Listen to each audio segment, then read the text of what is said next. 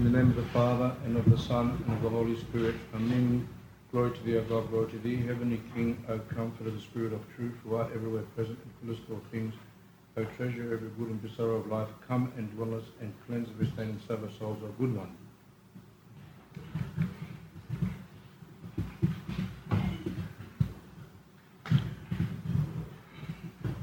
Just a bit of a warning, because all of us have been influenced a lot, the media, schools, films, etc. And we're not really that sure about what the church says. Some of the things you're going to hear today could be opposite to the way that you think. And as a result of that, you could actually begin to become a bit terrorized, or go into some type of turmoil, or disagree and become even angry. Why is this different to what the world says?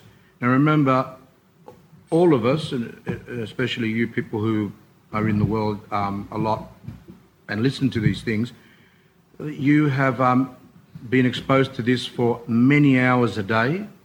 I have around 2 hours. So therefore, I may come across that I'm going a bit quick. It might come across that I'm being a bit abrupt. Some of you might think it sounds cruel, but there are a lot of people who really want to hear what the church has got to say about these matters, and others not that interested. Some of you might have come out of curiosity. That's okay. But the point is, if you do disagree to anything, one, you can ask questions in a nice way, and I will try and answer. And if you find that the topic doesn't suit you or whatever, you're welcome also to walk out peacefully. That's not a problem. I don't have any problems with that. But if you're going to stay, I would like, if you've got questions, to ask them probably. If you don't agree, say, I can understand that. That's okay. And I'll try to answer if I can. Because you will find that a lot of these things are just quite different to the way we have been brought up. Because we are a product, a lot of our society, and some of us do go to church, but we might go to church a couple of hours a week or every fortnight. Some of you might go every month. Some of you don't understand what the priest is saying. Some of you do go to English services, and therefore the exposure to orthodox teachings is minimal compared to what we get in the world. We're carrying on from last time's talk, which was on better to marry than to burn with passion, and that one of the purposes of marriage was, the main purpose of marriage was to avoid sexual immorality, and then thereafter comes having children, etc. But the main purpose that St. Paul says in his epistles is, if someone can't hold, if someone can't contain themselves, they're better off to get married. Some of you could be already married. You'll find that it will still be beneficial. Some of you are thinking about marriage, and some of you aren't sure. All of you will be catered for in the talk. So let's say, without a doubt, it's without a doubt that we know that there is an attraction between male and females. Of course, there's the other business as well of same-sex attraction. That's another kettle of fish. But in here, we're going to talk about males and female. There's an attraction. And people are attracted to people for different reasons. So I've made a little list here. This is what people have told me. Some people are attracted solely on looks. They base their relationship, if they want to have a relationship or even to get married, on looks. They want the person to be nice looking. Some people even like the person to be not nice looking. And you might say, well, which person would like someone to be ugly or whatever? Even though in God's eyes, no one's ugly, but let's just say how the world says things, that people are either beautiful women or not so beautiful, plain women. Then there's handsome men, and there's not so handsome men, and there's ugly men, all these type of things. Now you might say, why would someone be attracted to someone who's not that good looking? A lot of people have what's called inferiority complex, and they can't imagine themselves that they could get anyone that's actually good looking in the first place, So they don't like to be rejected, so they actually go for someone who they believe would be in a better position to accept them. And that is not a very good reason to base our choosing of someone either because they're nice looking or because they're not nice looking. I know people that actually said, I married my wife, for example, etc., because I knew, or that he thought, that there's no way that anyone that is even slightly good looking would even look at me. So he had actually a really, really low self-esteem, and he actually chose someone like that. Some people cannot fathom marrying anyone unless they are good looking. And St. John Chrysostom says, for example, he advises men, when you're going to marry a woman and she's beautiful, you're going to have a big problem because you're not going to know if she's going to be yours. Because of the looks, then there's going to be other men to be attracted. You're never going to know if she's going to be yours or not. So that's what St. John Chrysostom says. So this mentality that I want to marry someone really good looking, which is the majority. I mean, some people go for the others, I said, but most people say, I want to find someone that's good looking. It's actually contrary to the mouth of St. Paul, which is St. John Chrysostom, which says, don't go for those things. Now, a lot of women who are, and girls, young girls, who are quite disturbed about this image, body image, facial image, etc., they actually are preoccupied with their looks, and they actually think that the ones who are good looking are actually in a better position, at how lucky they are. But in the church's eyes, actually no, because we have a lot of saints who are actually quite women saints, like Saint Fevronia, who are very, very beautiful, but they couldn't wait to get old because they felt that their beauty was a hindrance in their spiritual life. Now, this is all contrary to the world, but that's the way a lot of the saints think. And a lot of the saints would actually, when they would see grey hair coming, they would say, oh, that's good. I'm actually now becoming older, which means I'm coming closer to my end. While today, especially women with their, they don't even want to go through menopause. They take medications and no grey hair and no wrinkles, and they go through all these cosmetic surgeries or take medications and that, all so as not to become old. This is contrary to the church, and those people actually do suffer quite a lot, because even if they have an operation, whatever they get done, and all of a sudden a little wrinkle or a little blemish occurs, these people can't cope, and they actually want to again and again. That's why a lot of them have had quite a few surgeries. So this type of phenomenon, which is actually contrary to God's law, the result of it is, where you see on the TV continually, there's a danger of young girls becoming anorexic. There's a big problem there because of this body image, as little as even 7, 6 years old. A lot of it they get from the TV, a lot of it they get from school, a lot of it they get from their own mothers, who also are preoccupied with that, and the children watch and learn from that. But the problem is now, while before they used to say it was okay, now they're starting to have all these psychologists and all that saying our children are in danger, especially the young ones, and as they grow up, they're becoming quite maladjusted. They cannot really function in the world because they're preoccupied with their figures, their faces, etc. So some people go with personality. Some people go with even just the eyes.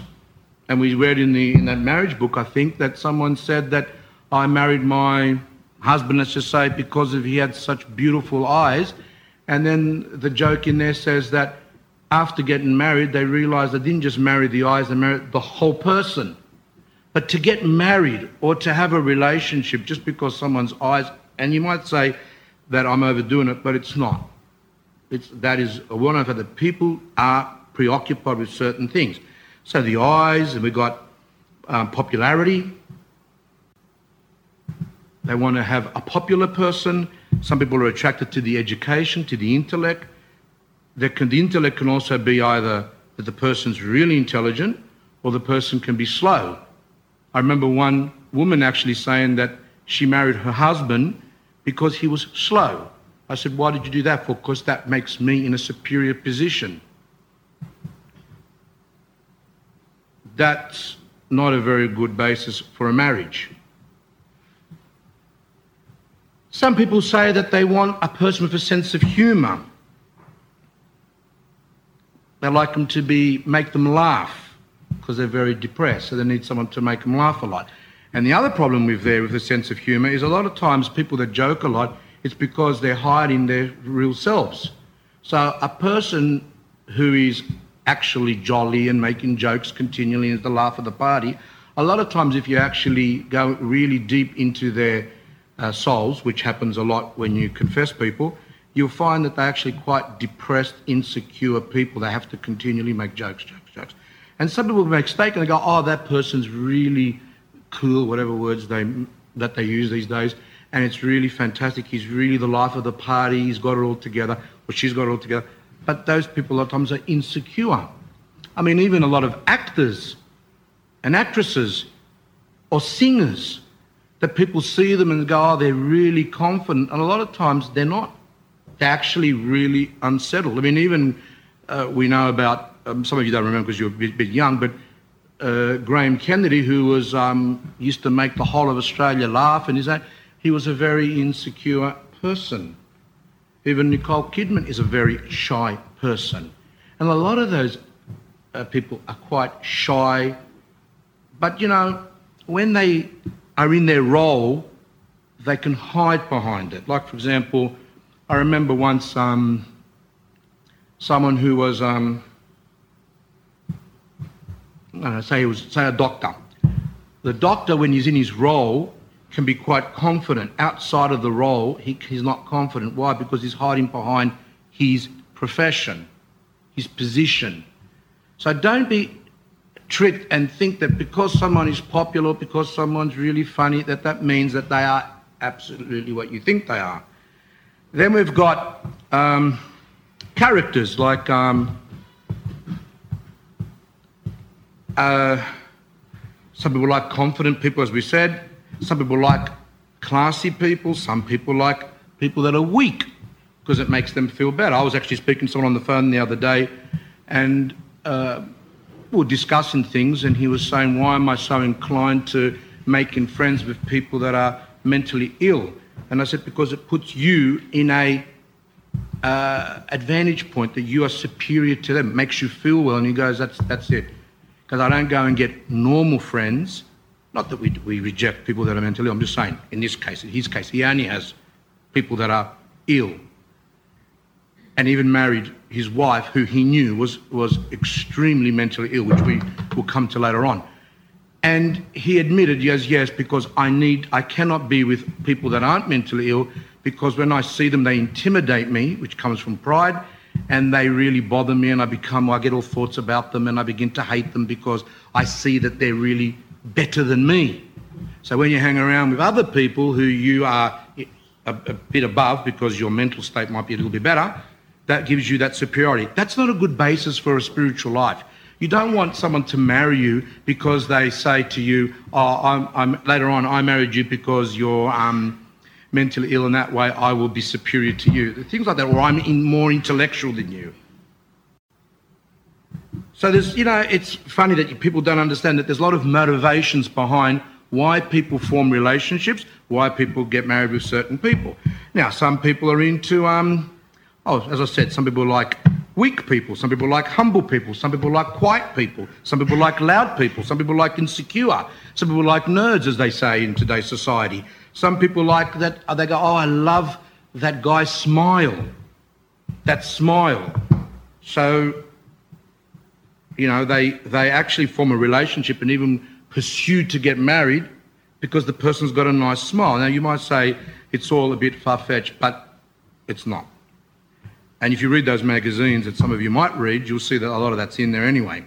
Some people like the way that people laugh. Some people like the hair. Some people are attracted to bald men. Some people are attracted to men with long hair. Some people are attracted with men with curly hair, women with straight hair, short hair, etc. There's all these different reasons of how we are attracted to people. Tall, short, muscular, skinny. Now there's religion plays a role as well. someone's political convictions, how they believe in politics, that can be attractive for some. Their nationality, whether they've got plenty of money, or if they've got money, they like to marry someone that's poor so they can become dependent on them for their money. And in general, some people say, and it was love at first sight. Now, I don't know how liking someone's smile or someone's eyes is love at first sight. And there's no such thing really as love at first sight. There is a connection, there might be what we call chemistry, but not love at first sight, because love comes as time goes on. So we'll be careful of that. Now, there's a lot of information out there in those magazines and on TV, etc., about dating. And what really makes me sick about that information is that it goes to the point where it actually has to give detailed explanations to the people of how to date, where to go, what to say, how to walk, how to talk, how to dress, what all these type of things. Why is there such a necessity for people to go to that level? And a lot of people get anxiety and get quite mentally ill, depressed, just over the stress of dating and relationships, etc., and we'll come to that in a minute. There's instructions about how to kiss people, and then there's also other instructions of the detailed sexual nature, which a lot of you are already aware of. Now, we've got magazines for people. We've got Cleo for women, Dolly, and these, I think one's called Girlfriend, which is for young girls, which there was a whole controversy about that maybe half a year ago, that in the Dolly magazine they were given really explicit details about things for young girls who are as young as even before they even have reached puberty. And can we stop that? We can't really stop it. And Archbishop Averki, a Russian hierarch of Jordanville, he actually said that you can't stop the apostasy, you can't stop what's going on in the world. That's a bit hard. We can pray, but you can't really stop it. But what we can do he says, is to protect ourselves, protect our children. I'm not here to go around now so that I can encourage people to go and burn down the printing plant of Cleos and all these people. That's not for us to do. What I'm here is to, and those who will listen to the talks later on, is to help people of how to protect themselves and their children, nor is it our business to go out and preach to other people, especially non-Orthodox, and telling them what to do and what to say and how to dress. That's why they get very aggressive and go against the church. Now, there's a new magazine going to come out, because I knew that had to come out one day, and also there's Playboy for Men and other magazines that they've got. And there's a new magazine coming out now for young teenage boys called Explode. I don't know if it's come out yet or not. And it's the sister magazine of the one which is called Girlfriend. So the young guys are going to have now a magazine. And this psychologist, he wrote that this magazine will help with literacy and with health education, similar to the Harry Potter, where people said this book helps people to read, and that's why they're good books. For example, Harry Potter.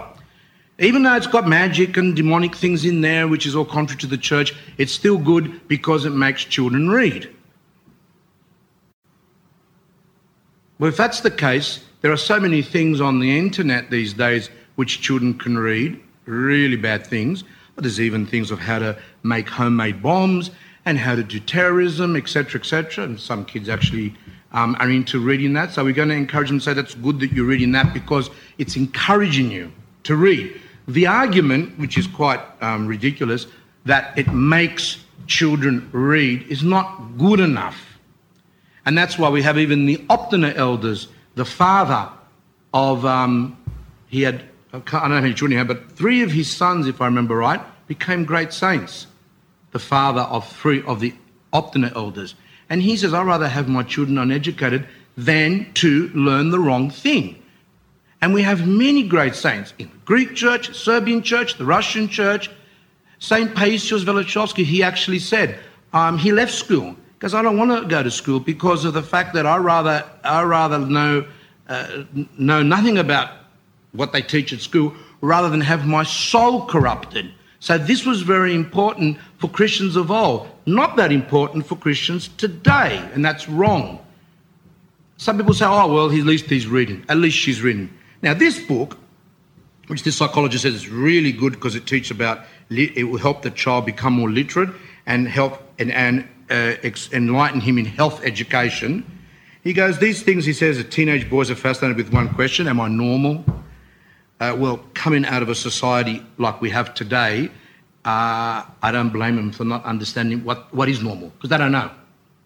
I've dealt with people that are now 40 years old that have come out of that culture, and they actually say, I don't know how to act, I don't know what to say. These are 40-year-olds. People are not really involved in the world. When you're involved in the world a lot, like too much, like the worldly things, you don't really notice a lot of times that you've got problems. It's only when you start to separate yourself, especially when you come closer to the church, that you begin to notice that you've got anxiety of how to walk and how to talk and how to move and how to sit, how to drink, what to say. It's just, and this is a very big problem. Some of you say, I don't have that. We've all got it. Because when you have a child watching TV from young and they're imitating what they see on the TV, which is a lot of it is exaggerated and wrong, that child as he grows up will become, or she will become confused. That's 100%. Children imitate what they see, and they should be imitating their parents, and hopefully their parents are leading godly lives, imitating other people at the church, imitating good things, especially in the first few years of life, where the child's like a sponge, not imitating the things that they see on TV. And I tell you 100%, I don't know how I can say it, that it is really damaging and that people do have a lot of problems. So he says there in them, and then he has to put a few good things there, how to handle a divorce of your parents. That's going to be some issues in the magazine, how to deal with annoying siblings. They're going to have there people that have got same-sex attraction. They're going to help them as well. And now we see, again on the TV, a whole thing about that there are girls who want to have breast implants at 13, 14, 15, 16, and the people are saying this is not right. And then they say, well, they're old enough to know what they want. And some psychologists and doctors say, no, they shouldn't. And some are saying, no, they should. And if the parents agree with it, etc., etc. So there is a problem. And that all comes a lot from the media and the TV. So this magazine, for some of the things, sounds really good. But that's how the Dolly magazine started, and a lot of the other magazines started. But later on, that just really goes into an avalanche. And that's why I don't want to repeat, but some of you might already have heard the controversy with the Dolly magazine of really bad stuff for young kids. The same will happen with this magazine for the boys. It would just have things in there that are totally, even we as Orthodox Christians will say it's wrong, but even the worldly people, even the doctors and psychologists and sociologists, and a lot of them will also say that a lot of this stuff is not appropriate. God doesn't just have the church as his mouth, but he also enlightens worldly people. And you get little spots of the truth coming from these people. Not everything in psychology is bad. Not everything in medicine is bad. There's good things. And even from those people, good things come out. We have the entire truth. They have what's called sparks of the truth. God does not leave anyone. Some people might not have contact with the Orthodox Church. Some people don't even know what the Orthodox Church is. They've got no idea. We have the church. We have the fullness of the truth. A lot of the people don't. So what, is God in a way stingy and say, I'm only going to give my word of truth to the Orthodox Christians? No, he enlightens also other people to come to some form of the truth to help people. Doesn't leave, as I said, God gives his rain to sinners. He gives his rain to the righteous. He gives his food to sinners. He gives his food to the righteous. He gives good gifts to those who don't even believe in him. He gives good gifts to those who blaspheme him. And how about those who don't blaspheme, those who just don't know much about the truth? Isn't he going to give them anything of the truth? And he, of course, he does. And even that's why if you just sit down and watch those current affairs and some of those shows, they've got a lot of rubbish, but they also have some things that come out, which is the, children with these dolls, the Barbie doll thing, which the church always, a lot of people in the church, a lot of spiritual fathers said, those things are bad. And they would say, oh, church, they're really backward and this and that. And what's wrong with the Barbie dolls and what's wrong with the Bratz dolls and what's wrong with these toys and electronic games and all these type of things. And now it's all come out more and more that children are getting affected. Things are done slowly. For example, when they wanted to legalize abortions in America, for example, a lot of arguments were that women were going to backyard places and were bleeding out or getting infected and dying, etc. And what they did first is that Hollywood produced a lot of films to do with all those things and made it really a very pro towards the poor woman who, goes through all these problems and she doesn't want to have the child and all these things. They make it really nice with the music, really emotional. When Hollywood wants to do something, they know how to do it. And that's what was happening. Then suddenly around the 1970s, then they started pushing for the law to legalise abortion. They had a law which they said if a woman is in danger of losing her life, then that was allowed. And what women used to do, they used to go to some horrible doctors who would certify that the woman was suicidal when she wasn't. And it was a way to get around some of the laws which were stricter. And then as supposedly all these laws were passed for the good of women. And then later on, as time went on, the law became more elastic, and now it's basically like a supermarket, in, out. You walk in, the procedure's done, you walk out. That's how it is. Now, we heard about the controversy, for example, lately with the photographer who had an exhibition and he had some photography of children that were not dressed, and they are 12, 13-year-olds, 14-year-olds, and there's a whole blob about that. It's interesting how that debate is going, slowly, to see how it's done. And what they do, they have some debates they talk about on the radio. I saw one on SBS, I forgot which one it was, a show called Insight, and they had a whole panel there of different people speaking about that. And it's interesting that they even had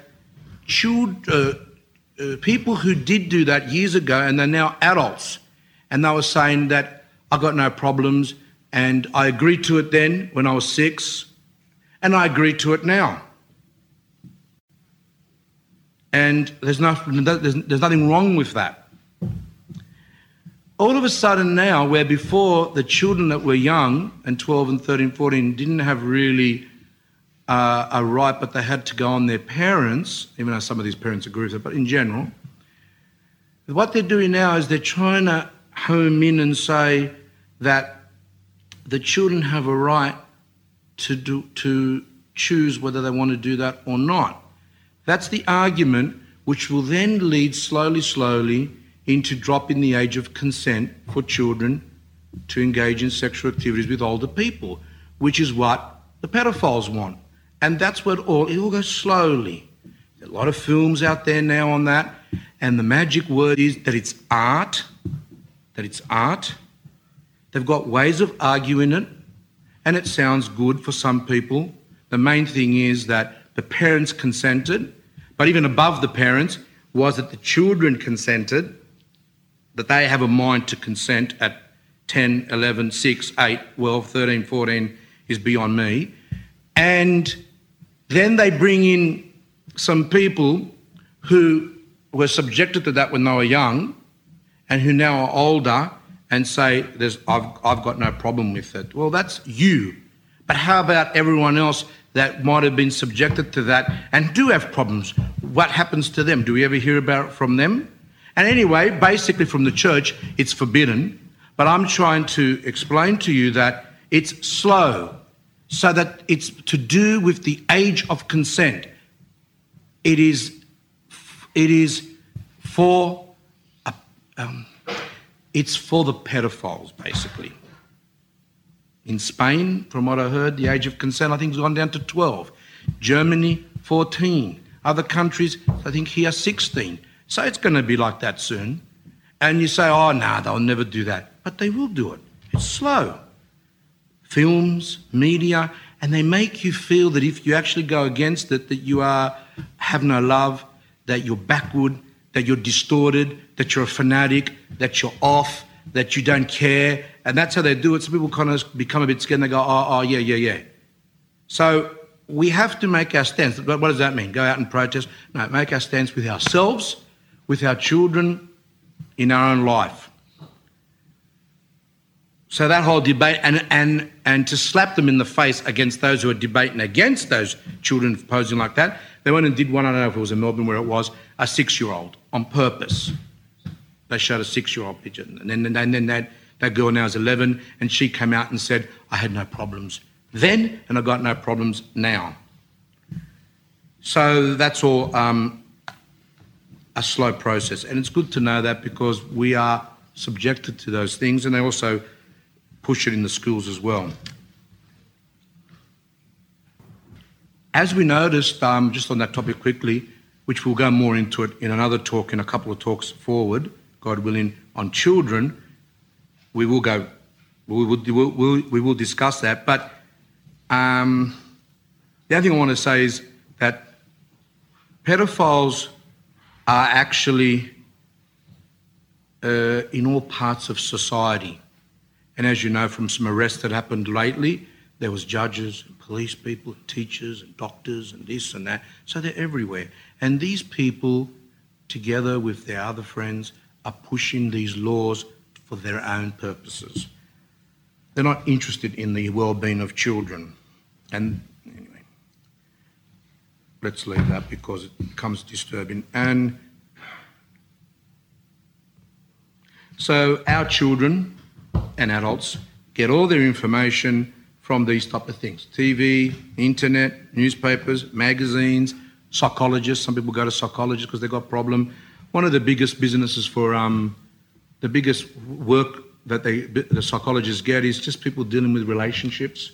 So there is a big problem in the area of relationships. Why? We'll come to that later. But the point is that that's what most of their business is. Just people going and saying, oh, I can't have a boyfriend, I can't get a girlfriend, I can't talk, can't do this, can't do that, etc., etc. So one would have thought that if our children and a lot of adults are exposed to such richness that exists in the world today, in inverted commas richness, of all this information on all issues, especially in the area of sex education, etc., one would have thought that our society would have been better. Because remember, as I've said before, that they always believed that the church was repressive, that the church used to make people sick because they didn't allow them to express themselves sexually, etc. But now, the church has lost a lot of its power, by the way. Hardly no one even knows what the church believes. And the ones that are the most ignorant are Orthodox Christians, wouldn't even hardly know at all what their church believes. I've met Orthodox Christians go, oh, do we have confession? I thought only Catholics have confession. So there is a lot of ignorance. But anyway, we want to say that people have been exposed from young to contraception, to this, to all those things, even about relationships and everything. But yet we are noticing more and more that people are still dysfunctional in their life. Either they are socially dysfunctional or sexually, or in every way, people are more and more and more. It's on the increase. Suicide's on the increase. All those problems are on the increase. Divorce is on the increase. Children with problems are on the increase. I mean, New South Wales, I think, has got one of the highest suicide rates. Why? Enlightened. New South Wales, with all the liberal education that we've got and everything that goes on. When I taught years ago, and I'm talking about now 25 years ago. I was at a school 25 years ago, and I was taking just a class and casual on that day, and I had to take health education, and the teacher gave me some sheets to give out to the girls, which were about year 8, I think they were, bottom year 8, and I didn't study what it was. That was wrong, but I should have looked what the sheets were. I thought they were just, brushing your teeth or something. And these sheets turned out to be really, really explicit questions, a questionnaire on everything, lesbianism, everything was in there. I realised what happened, and then I was watching the reaction of the children, and I was so unmoved. It was like nothing. They just ticked them and threw it to the side and started talking. Why? Because it's nothing to them anymore. And that's 25 years ago. I actually had another encounter where I had to go, I was at another school, and I was told to show a video on some inappropriate things to Year 7, and I said no. So I never really got called for that school again. So I lost a bit of money, but that's okay. I did it once, and I think they said okay, but then when I did it again, I just, for some reason, never got called, but that's okay because God opened the doors other places. My point is, if they are getting all this exposure, why is it that sexually transmitted diseases, I heard someone tell me, 300% increase. Abortions has increased. Unwanted pregnancies has increased. There are just so many problems that are occurring. And these people are people that have gone through educational programs whereby they've taught about condoms and this and that and everything that they can think of. Actually interesting and embarrassing for the Orthodox who don't even much speak about it, really embarrassing, actually quite irritating, is that even in America, there are some schools that don't teach that anymore. They don't teach about contraception. They actually teach what's called abstinence programs, which is they teach the children that the best way to avoid pregnancy, to avoid problems, to avoid abortions, to avoid diseases, AIDS, etc., is abstinence. In other words, do not indulge in those things. That's in America. And they find actually that's actually more successful. There's more of a success there. But isn't that what the church has always taught? And some of you say, well, does it? I didn't even know the church teaches that. Why? There are Protestant groups who actually teach that. Catholics actually teach that.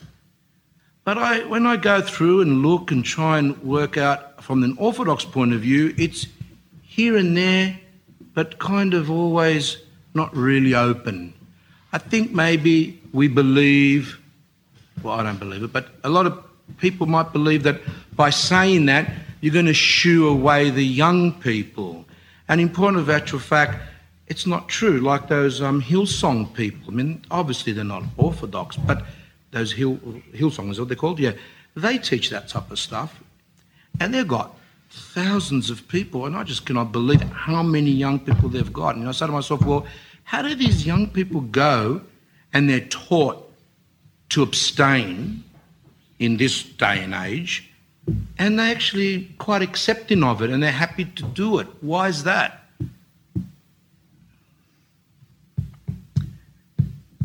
And the answer is because a lot of young people don't want to indulge in those things. They actually only do it because it's peer group pressure, because they've got to prove themselves, or because that's it, because they think that's the way it is. I mean, the large percentage of people, when I've met people and I say to them, look, you have to abstain from that until marriage. They go, really? I go, yeah. They go, oh, I feel so much better. Because they don't have to go and indulge themselves in something which they don't want to do. And I tell you that, I've taught in co-ed schools, I've taught in boys' schools, and I've taught in girls' schools. And I've taught in one school, I think I've said this before, where it was boys and girls, they were connected with just one common area. So there's a few of them. That one was Liverpool. And there's other schools, East Hills boys, East Hills girls, I think they're connected with a common area. There's a few of them, Moorfield girls and James Cook High, I think they're connected with a common area. Now, you would think to yourself, according to people's mentality, that because the young people, they're so out of it, that they would be, that when lunchtime or recess comes, that the common area be full. Because that's how people believe. Oh, young people, how can you stop them? How can you sit there and say now, in this day and age, to tell young people to abstain? And some people would say, oh, what a stupid man, meaning myself. That's okay. And they could say, oh, you're so backward and you've got no understanding and no one's going to listen. You're going to shoo away the people from the church. And I actually had opportunities to do what's called playground duty, supervision anyway, at those areas. How many? We had around 700 in one school, maybe 900 girls, 700 boys. But what happened? Recess and lunchtime come, common area, overlap, 20 people. 20 people. Where were the boys? They're playing down ball, they're playing basketball, they're playing soccer, they're playing football. What they want. That's what they want to do. And where are the girls? Sitting around and doing what they're doing. Why not common areas? And there's co-ed schools as well. How much of them mixed together? Hardly any. Why? Because they're not interested. So why force them to be interested in something that they're not interested in? There are a few that are by nature. Some people are by nature, even from a young age, sexually inclined to those things. A few. But in the majority, not interested. And that's why a lot of people go, oh, thank you, thanks God, I never knew that. I don't want to worry about that and waste my time reading books of how do you talk to someone and how do you smile and how do you eat and how you drink and what you do and who pays what and where you go. These things are unnecessary, making people sick and have disturbances. And that is why those people who are pushed into that from peer group pressure, or those who don't know about it and they just got this disturbance from TV, oh, I have to do that because that's what I saw on TV. That's why a lot of them take drugs and alcohol, because they need it to be able to be social. And you see it in adults who also grew up in that way that also do the same. That's what they have to drink or take drugs. Now, a lot of it is because they don't know how to act, and that the alcohol and the drugs helps them to be able to supposedly socialise. But it doesn't do that. It masks the problem. You see, we have what's called development. As a child grows up, he develops. He learns to, or she learns to, deal with their emotions. They're upset, they have to learn to deal with that. And they're happy, they have to learn to channel that. They're excited, they have to learn to channel that. They get angry with someone, they're jealous, they have a competitive spirit. They've got to learn to deal with all these things. As they grow up, with the help of their parents, with their priests, the church, etc., with God's help, they learn to develop with those things. I've met people who were on drugs from, say, some of them, say, 14 to around 20, and some of them times they stop, they change. Most of them can't stop, but let's just say some did stop, they come to the church, and you see that these people, even though they took it for 6 years, but their mental state, their emotional state, depending on how young they were, in this case 14, is around 14. They deal with situations like adolescence because They didn't have a chance because they're stoned continually. They don't have time to develop in any way to deal with themselves, either socially, etc. So that is the truth of the matter. Now, there are some who are being abused at home, some who suffer, and they actually sedate themselves from their anxiety, from their depression, from their problem. There are a few like that. But the majority, it is to be accepted by others and also to know how to act with others. It's really dangerous. Now, in my days, the drugs used mostly was marijuana. Today, that's not what's being used. Today, they're using that as well, but they use the heavier stuff. And that stuff is, not that the marijuana didn't affect the brain physically to some extent. Even smoking affects the brain physically. But the marijuana affected the person, as I said, emotionally. They became emotionally dependent on it, and it does affect their development and growing up. Ice and all that. That is really, really destruction, as we say. That there is causing damage to people who, we've got people that actually came through the hippie era. They smoked all that stuff. And even some of them even took trips, LSDs and all that, which are all very bad. And they came out of that, and some of them were still able to function in life, those who lived, because a lot of people overdosed as well and died. But they were still able to... These people who are on this stuff, it's very hard for them to ever come out of it. Even if they stop, there's permanent damage. So, and this comes from the fact that people are confused of how to live, and people want answers. And that's why you see those churches, like those Hillsong churches, where, as I said, we don't agree with a lot of their teachings as Orthodox, but they do go on a bit on a moral level, and the kids actually like it. They want it. They feel safe. They want to know. And I believe there's Orthodox people who actually want to know as well. Some people don't want to know. That's fair enough. But I'm here for those who want to know.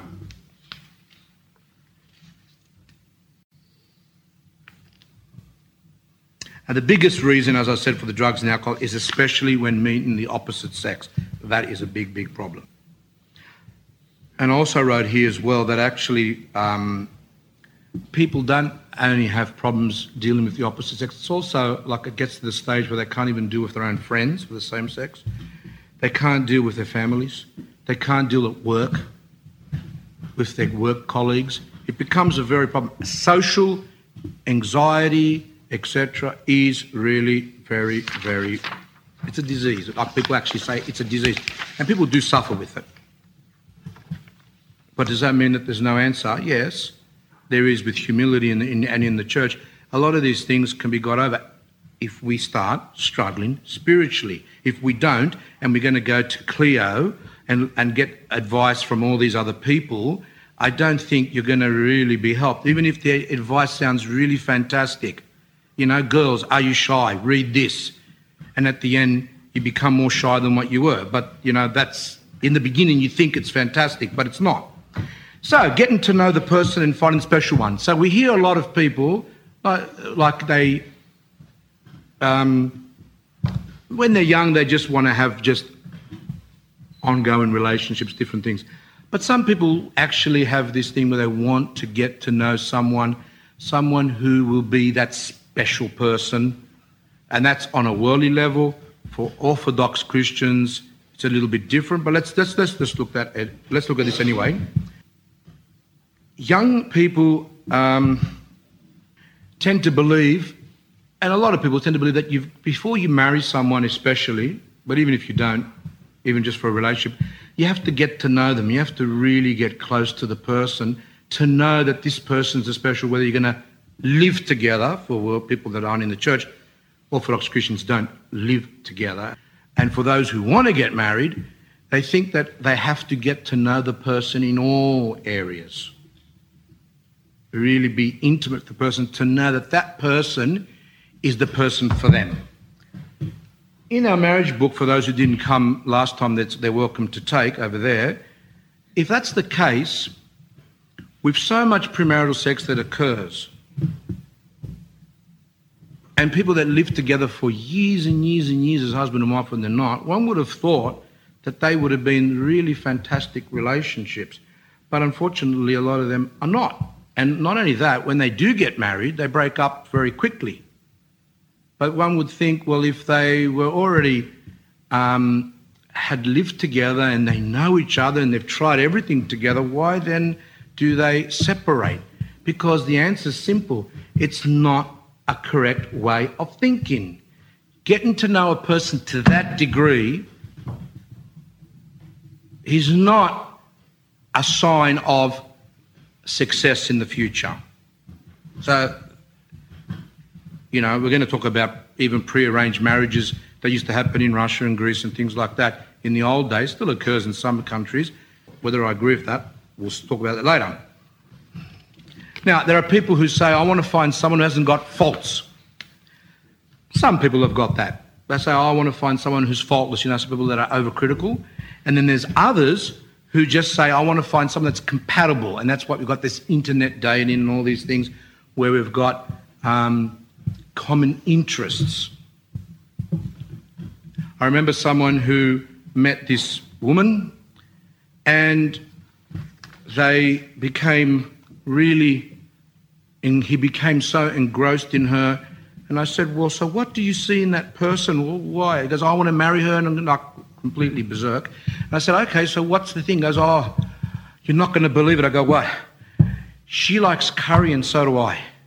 Now that, I don't know, I just think I had to lie down at that time. And then he said, and we both like gelato ice cream.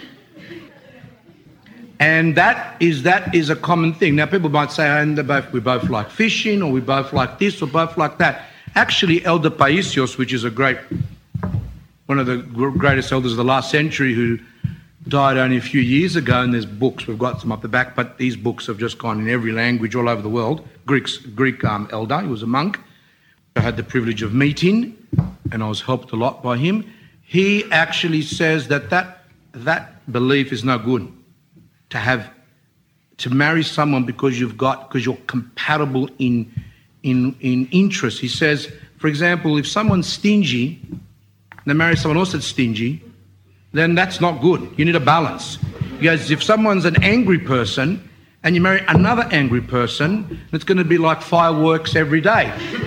You need the balance. He actually says, well, an angry person would be good to marry someone that doesn't get angry, because a person that's got anxiety, like say a woman's is a very anxious person, very insecure person. The husband's not. And that husband helps compliment her. He says, no, calm down, that's good. But then he might have a problem. He might be say for children, some husbands, for example, are really strict. They bring up their children like really, really strict. And then the woman might not be as strict. Sometimes they overdo it where they're not strict at all. But let's just say, at least there's a balance. There's a balance. Even we have great leaders of the world, kings and people like that, and presidents. Ronald Reagan, for example, they say he was one of the greatest presidents in America. He actually said that his wife complimented him. Like they were together, and she would help him just by her presence and her calming effect. Women can be very calming towards their husbands. But if they're both ignite easily, that's no good. So where Father Paisios is saying, Elder Paisios is saying there, is that this mentality that you have to have the person to be compatible in every way is actually no good. Like, as I said before, if someone's tight with money and the wife's tight with money, I've met people like that, they don't even spend money on their children. All they want to do is save, like to become obsessed with saving. I knew an example of someone who actually was so tight with money that he let his children get hungry a bit because he was obsessed with saving everything. And if the woman's a bit looser with the money, they go, hey, that doesn't matter, we can spend a bit there. Balance. So these internet datings and all these type of things that happen now, they don't have the correct thing. You might go, I know some people that met on internet dating and then they got married and they're really happy. Well, I know some people, I've heard that there's some people that have jumped off the Harbour Bridge, and some lived. Some lived. You know, somehow the way they jump, somehow they just live. Or off that Golden Gate Bridge in San Francisco. And some lived. Now, if you want to take the chance, you jump off and see whether you will live. That's like gambling. Some things, there's some exceptions that have occurred. It doesn't mean because there's exceptions that we're going to take it as a rule. As a rule, those things aren't good. So we say there's chat rooms, internet dating, people go to bars, people go to parties, all these different types of ways of meeting people. Oh, and plus the other thing, which is really good that mentioned in that book, he said that to try and find someone who's like very similar to us is impossible because everyone's different, really, when you look at it. And he even says that identical twins are not even the same in character. So to have this mentality to go, I'm going to find someone who's like me, really is not a very good, it's not a good basis. So, when one is choosing a spouse, obviously, from what I've already said, and I'm going to say much more, we have to be very, very careful. We can't just trust our hearts. We can't just trust our emotions. When people become engulfed in someone and go, oh, I love that person, I feel that person. We have to have some logic. That's what's called in the real estate world, it's called heart buyers. People that walk into, I remember once someone said to me, he went into a house, they were looking for a house. And he goes, I'm gonna buy this house. I go, why? He goes, oh, they've got this pergola at the back. And I can, the children complain, it's really beautiful. We go have barbecues, a pergola. I go, but how about the area? How about the price? The pergola. And I said to him, I'm sorry, but you can construct a pergola for $2,000. Why do you have to buy that house? That's what's called a person who just lost it and goes on emotions. People do that with their relationships too. They just go on their emotions and their feelings. That's dangerous. So, which is the better way to marriage? Dating, trying to acquire a love affair, have a real blood love affair with someone, or cautiously waiting to meet that special person which we call the soulmate, someone who God has for you. So let's look at dating. Most people date, as we said before, is because they think that that's the way that you meet people. And I will show as time goes on, as I'll go and make a few more points, that dating actually causes a lot of problems, believe it or not. Because I've already touched on that.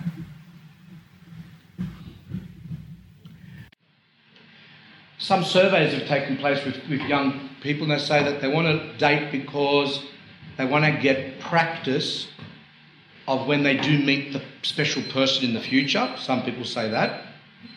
Some people say they want to date because everyone else dates. There's a lot of reasons why, but the point is it useful? Quite a few years ago, dating didn't really exist. Dating came more around the time when the automobile came about, where people could go in and use cars, etc., and they used to go out in their cars. But that really, in the olden days, a lot of times that dating did not exist. It's a lot of a modern thing. If someone has this thing that dating's okay and I can date people even if I'm not going to marry them, then that justifies the fact that they can date people that are non-orthodox, they can date Muslims, they can date Jews, they can date atheists. It doesn't matter, they can date whoever they want because they're not going to marry that person. Some people say, oh, I'm going to marry an orthodox person, but meanwhile I'm just going to go out, have fun, and because I'm not going to marry the person. How many people I've met, and there's a lot written on it, that have actually been damaged from dating? And you say, well, that sounds too much. It may sound too much to people who don't actually have time to think, especially people that have been rejected after dates, people who, as I said before, become over anxious during the date before and during. They become quite distressed. People that lost their virginity for nothing, and they regret it, especially women who are more sensitive.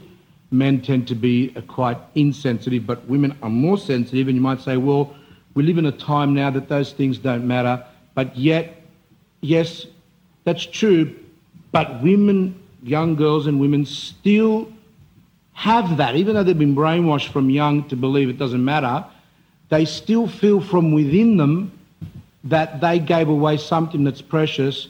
And a lot of the males, they might not think of it when they're young, but later on when they get older, especially if they come to the church, realise that they've made mistakes too.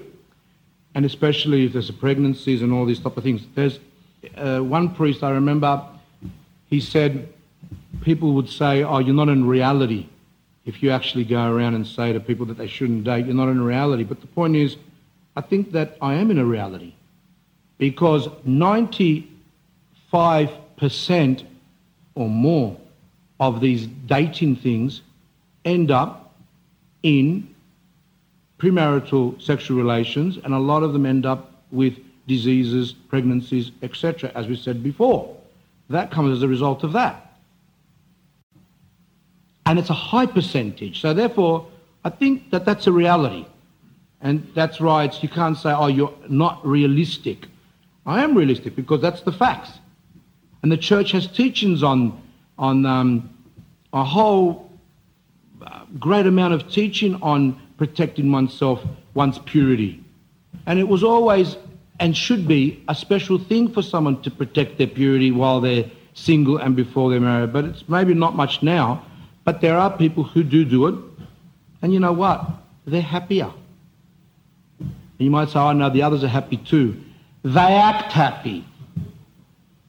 They act happy. And a lot of the depressions and a lot of problems that occur come from that, from breaking God's law. Because God is who made us. And if he made us, he knows what is for us, how we should live. He knows exactly. He made us, he gave us our souls, and he and only he knows what is the best for us. And he's made it quite clear that sex is okay in marriage, and only in marriage. And that's it.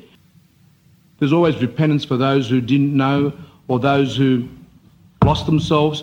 God always forgives, but the effect of it can be, you can repent and you can go and confess, etc., etc. But a lot of people, it still burdens them. It is. They say it's a sin against the Holy Spirit because your body is the temple of God. And remember that out of all the sins that gives us permission to divorce, only one, adultery, that Christ actually said that a man leaves his parents and the wife, they become one flesh. And what God has joined should never be torn apart. Only for one condition, adultery. So just think of it, that God allows a husband and wife, which he has as one of the ultimate things for a man and woman to be joined in marriage. And to say only that sin is the main one, the one that he said. Later on, the church has made a few more, like if your husband or wife's mentally ill, has gone insane. There's other things which the Russian church has actually got a few lists. I'm sure the Greek church has too. But let's just say that one is what Christ himself said. Now that shows you how serious it is. Another disadvantage of dating, and especially if there's a fall that's occurred, is that, and this happens in a lot of couples, whereby there's this paranoia that they're being compared to previous partners, And, that causes a lot of, doesn't create harmony in a marriage, husband and wife. But say, but I've repented, I've confessed. That's true. But a lot of times, especially if the other person knows, there's just this comparing, and sometimes people actually, they're so traumatized from previous relationships. Say a guy met a girl and then they were together for a few years, which usually are just drawn out horrible relationships. Let's just say anyway, they've been together for 2 years and they've really suffered from fighting, and she might be possessive or he's possessive. In general, they're horrible relationships. And they're traumatized. And when they get married, he might look at his wife and think that that's her. And that happens too. And then he starts to attack her, and then the woman says, excuse me, what are you saying?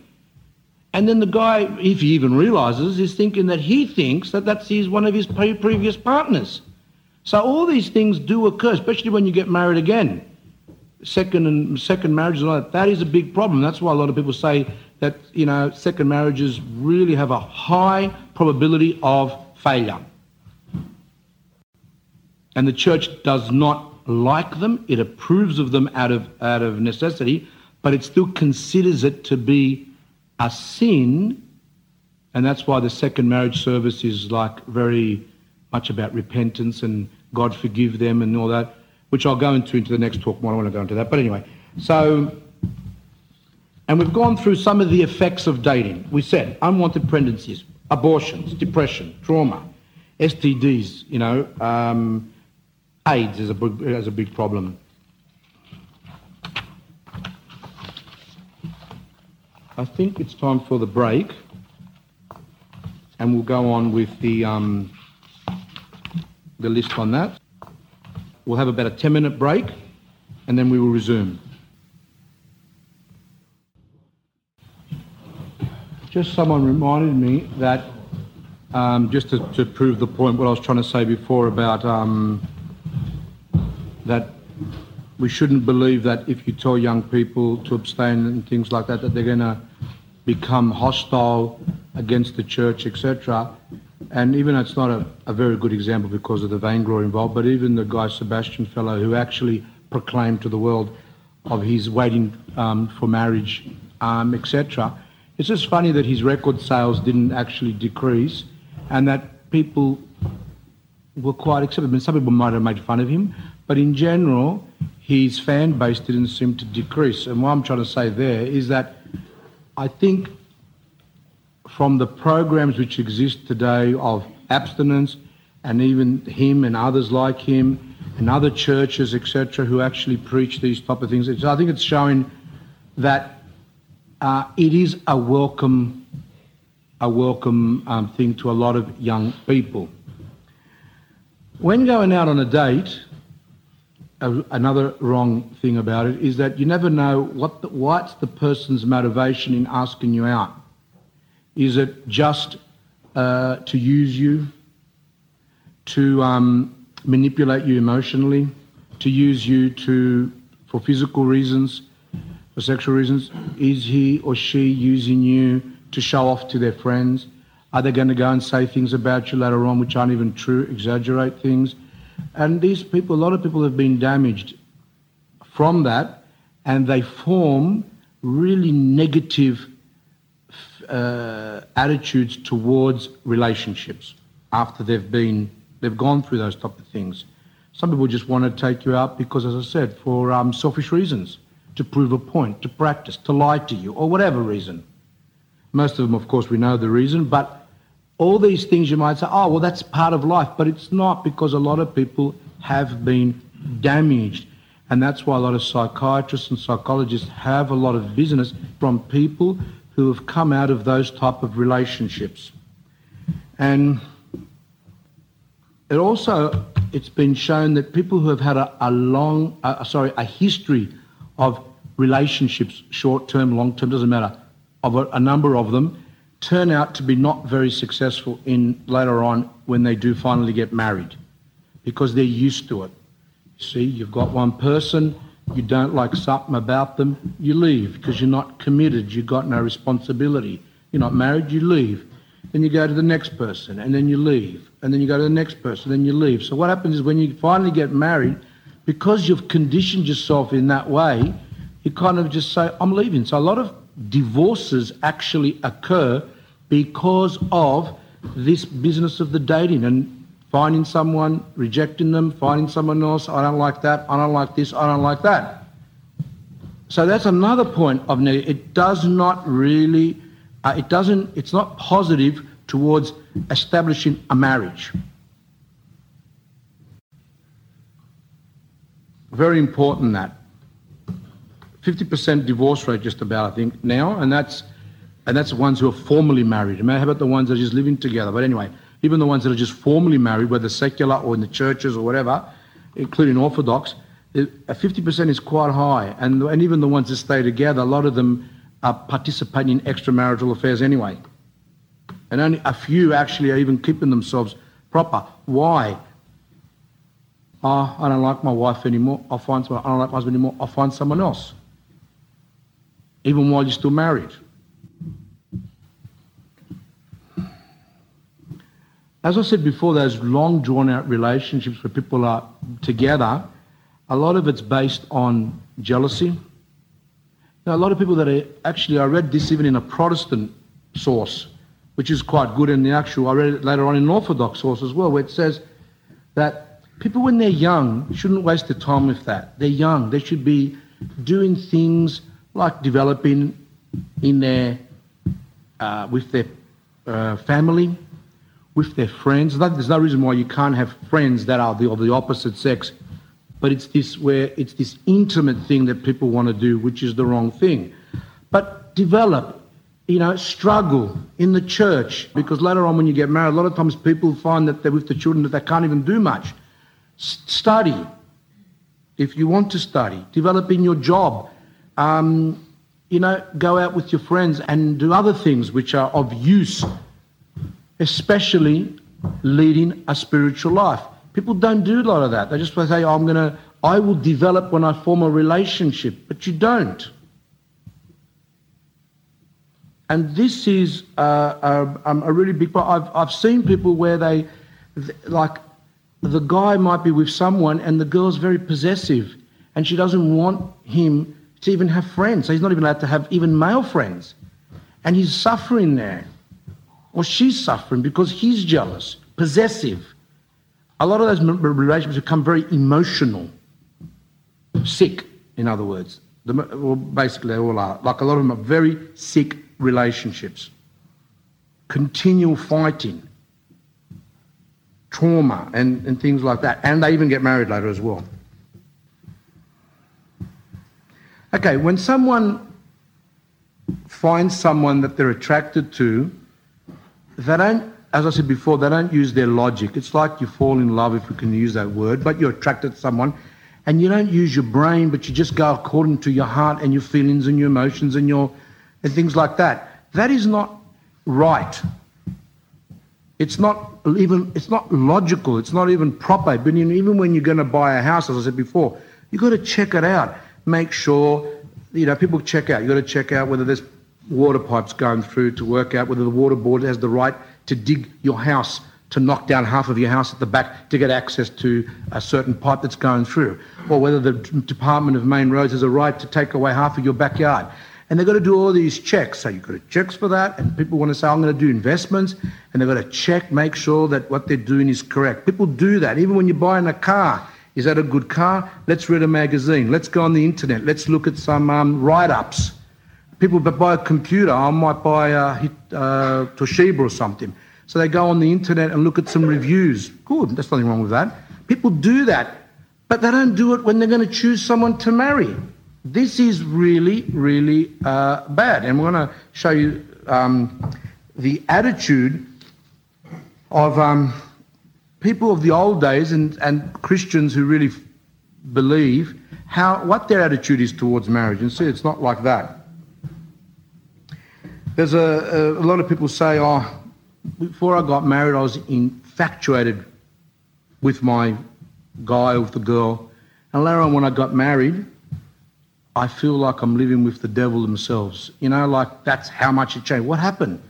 They said, oh, we're in love, we got married, or I just wanted to be with that person, or whatever.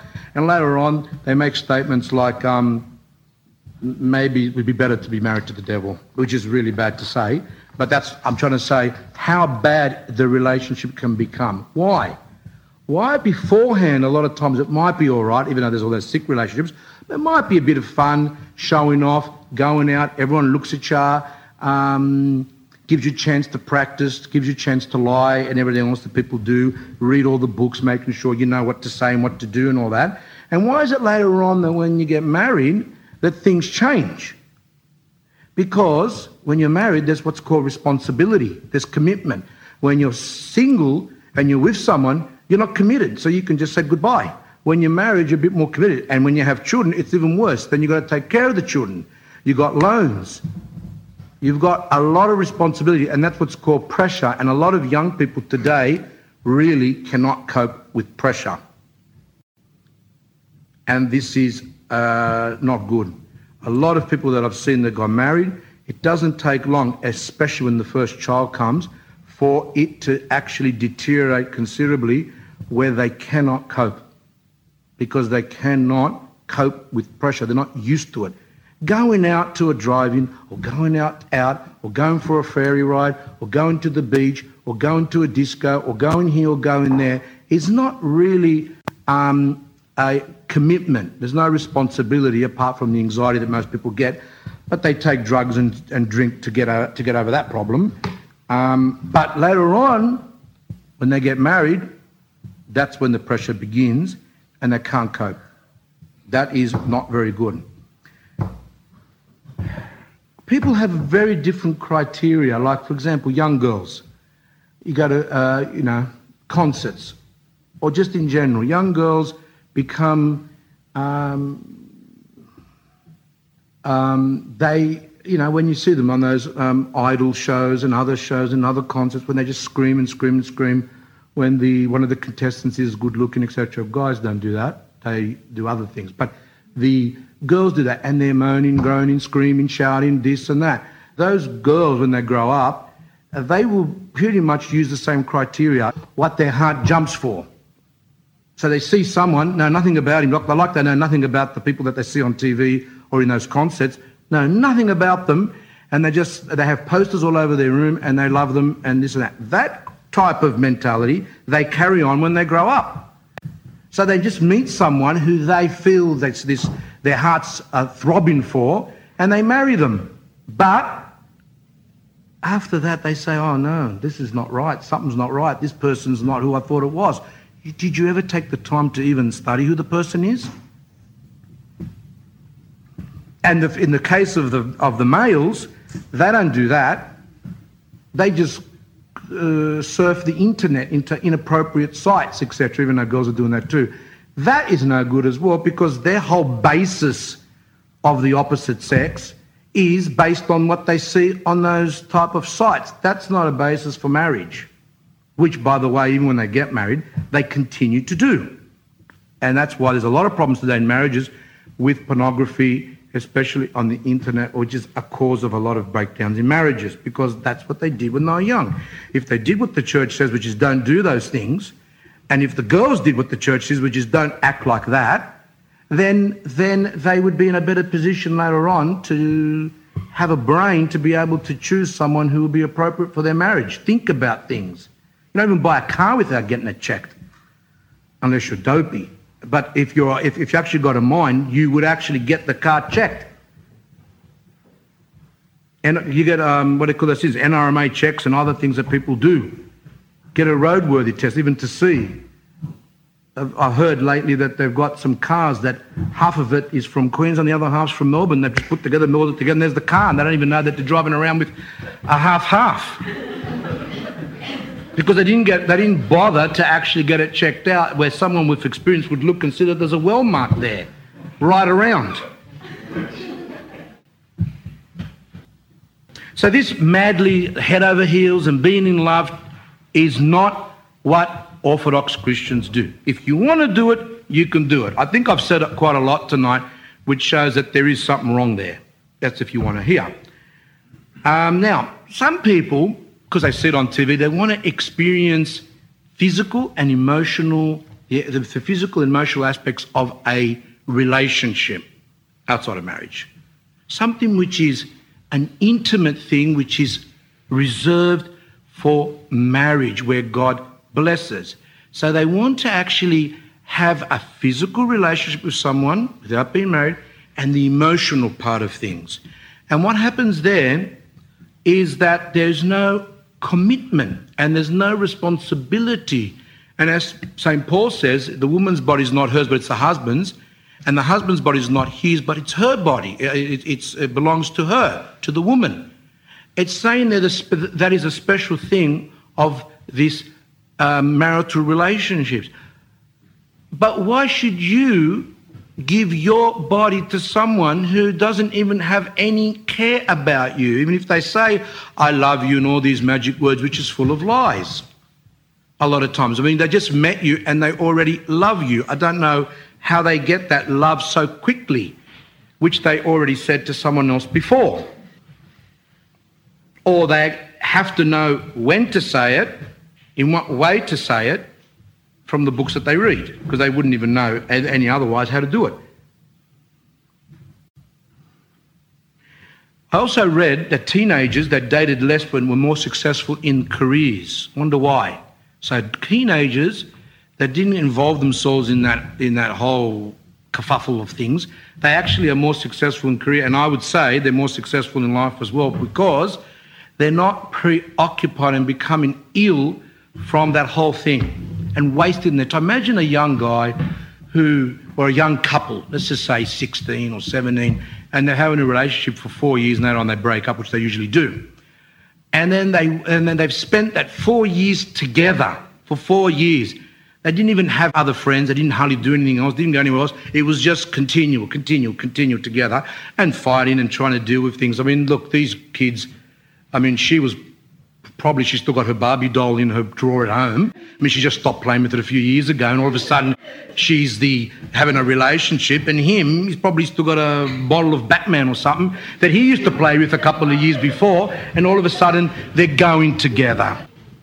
And that is just showing you the stupidity of little kids trying to do what is meant for adults within the marriage. These people are saying, oh, we've got a relationship, but they can't even relate to their parents. They can't even relate to their siblings, meaning their brothers or sisters or whatever. They can't relate to anyone. A lot of times they can't even keep a job because they don't know how to relate. But they're going together, having a relationship. What kind of relationship is that? And this is the problem. And don't say just 16, it's 17, 18, 19, 20, 30. Why do you think people are getting married at an older age now? Because a lot of them are not mature.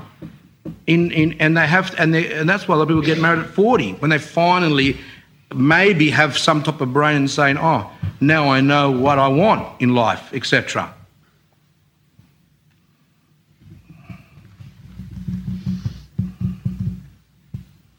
So this is what the church teaches, and this is what even other people say. Don't date, don't do those type of things until you are ready to get married. And even though it sounds very, very harsh, that is the best thing. And people that have done that, when I was in Greece, I met over there because the priests, Greece has got churches everywhere, monasteries everywhere. They've got a lot of holy elders there, and I met a lot of young people, even 20, 21, 22, 23, young, who actually keep themselves pure and don't worry about this stuff. They've got their friends, they go to church, they do their spiritual life, they are trying to get closer to God, and they know, because the holy elders have told them, basically, seek first the kingdom of heaven and all the rest will come. Do your spiritual life, and then God will do all the rest. Don't force, don't go and don't try and do all these things that don't make any sense. So, unless you are ready to commit to a marriage, to commit to a relationship as a husband and wife, then don't seek those things, because you're just going to get burnt. Unless a man is prepared to ask a woman to be his wife, what right has he to own her, to have this exclusive attention, to say, you're only going to have me? What right do they have? And where's the love there? The love shows with the commitment. It shows with the responsibility. And I love you, I love you, I love you, and then suddenly the person gets accidentally pregnant and the person runs away or forces the person to have an abortion. That's not love. And especially when a lot of women who do have abortions later on regret it bitterly and are very much affected. So people want intimacy with no obligation. People want sexual relations with no strings attached. And that's what the youth are doing, and that's what older people do as they grow up more. That's not the way to go. That's not what God wants. If you want to follow God, if you want salvation, don't put yourself in those situations. All right? Don't put methylated spirits and fire together. Don't put petrol and fire together, because it will blow up. It's the same. Male, female together in situations which are compromising will end up to be an explosion, and that explosion cannot come out to good results. It's part of nature. That's why Christ even went on and says, whoever lusts for someone has already committed adultery within their minds, so in their hearts. So there is a whole teaching about preserving your virginity, and that's why when you go to marriage, you get the crowns. There's a couple of reasons. There's a lot of symbolism towards the crowns, but one of them is you made it. You have come to this great moment as pure and in virginity, and that's where people should aim at, and parents should be encouraging that. I think St. Gregory the theologian, St. John Chrysostom, I forgot which one, he said, if parents didn't do that, if they didn't come to the marriage pure because they fell accidentally or whatever other reasons, then promote it in your children so God can forgive you. So, if you're going to start getting close to someone, it says it should be linked to an engagement. In other words, that I like that person, I'm interested in that person to get married, and what you do is you start what's called, it's an old-fashioned word, it's called courtship, courting. It's a word that the man would go, meet the girl, speak, find out, the parents would speak to each other, the parents would find out about that girl, their parents find out about that guy, find out what their background is to see, is this person appropriate? In other words, is the person that's going to become one flesh with you? Is this person the person that you want? Just imagine, it's not two people, but the two become one flesh in this mysterious way, like a mystery of the church. And therefore, wouldn't you want to know who this person is, what's going on? Is this person appropriate? In the old days, they used to have what's called arranged marriages. I've seen some of them when I went to Greece when I was younger, about 16, I think I was. Went to the village and I saw some of those type of things. They were really into it in those days. And you might say, oh, that's really bad and this, that. But, a lot of those marriages worked and they had a very high success rate. But never is someone obliged to marry someone that they don't want. Now, that did happen. That's wrong. That's against church. That's why the priest says in the marriage ceremony, do you want to marry this person? Then he asks the woman, do you want? If they say no, the priest must not go on with the marriage. So there are these what's called safety mechanisms, but in those days they used to do that. And they used to really check out. They wanted to know who this person is. Is he a gambler? Is he alcoholic? Does he go to prostitutes? Sorry for the expression. Does he do this? Does he do that? Does she do this? How's she? What's going on? They were into that. In the some of these eastern countries like India and all that, they still do a lot of that. Actually, because of the problem in the Western world whereby a lot of people are going to 35, 40 years old and not married, they actually got this show to show you the problem in the Western world with they rejected all these things about, I don't want anyone to get involved in my marriage. That's okay. Well, no one did, and you made a mess of it. But that's another point. But there's a show actually, which actually is called Arranged Marriages, where it's just a silly show. But the point is that where people in the West allow someone who comes from the East, like say might be Indian or whatever, those countries who are into that, and to show them that get the family involved to help the family to find someone for that woman or for that man and get involved in that particular thing. So it's just showing that where the West rejected it completely, they're starting to see, well, maybe there's a point to it. One part in Greece, which is a region in Greece which is called Florina, which is northern Greece, it says that there was not one divorce recorded for 100 years.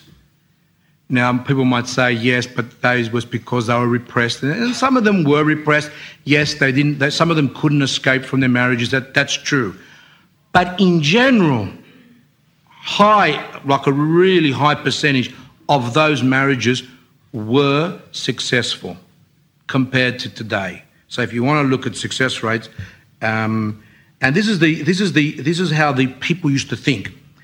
Only the shovel of the grave digger will separate the couple. That's how people believe. They go, only death will separate us. They had a mentality, when I get married, I'm going to stay with that person, and the only what's going to separate us will be death, which really, obviously, you're still in union with the person after death, but physically separated will be the shovel. So let's look at some of the things they used to say. They used to say things like, the person I'm taking as my spouse is the one and only.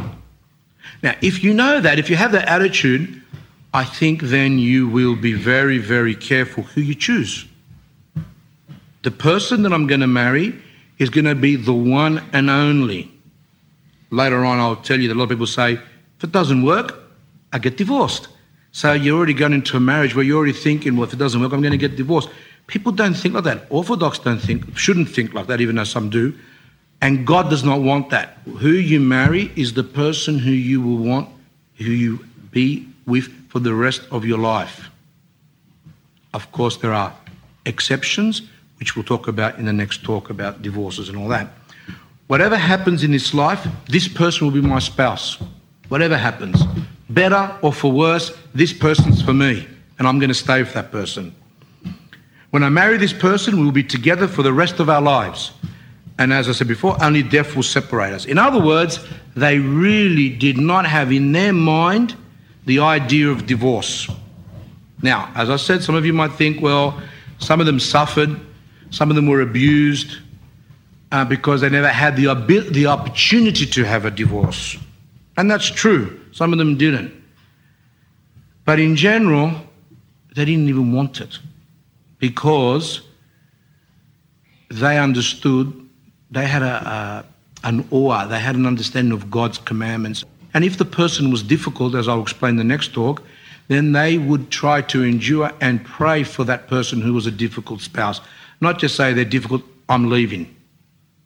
That's why God sometimes allows difficult spouses to exercise us in virtue, to pray, endure, be nice to them, try and bring them around, which doesn't hardly exist anymore because now willy-nilly you just leave.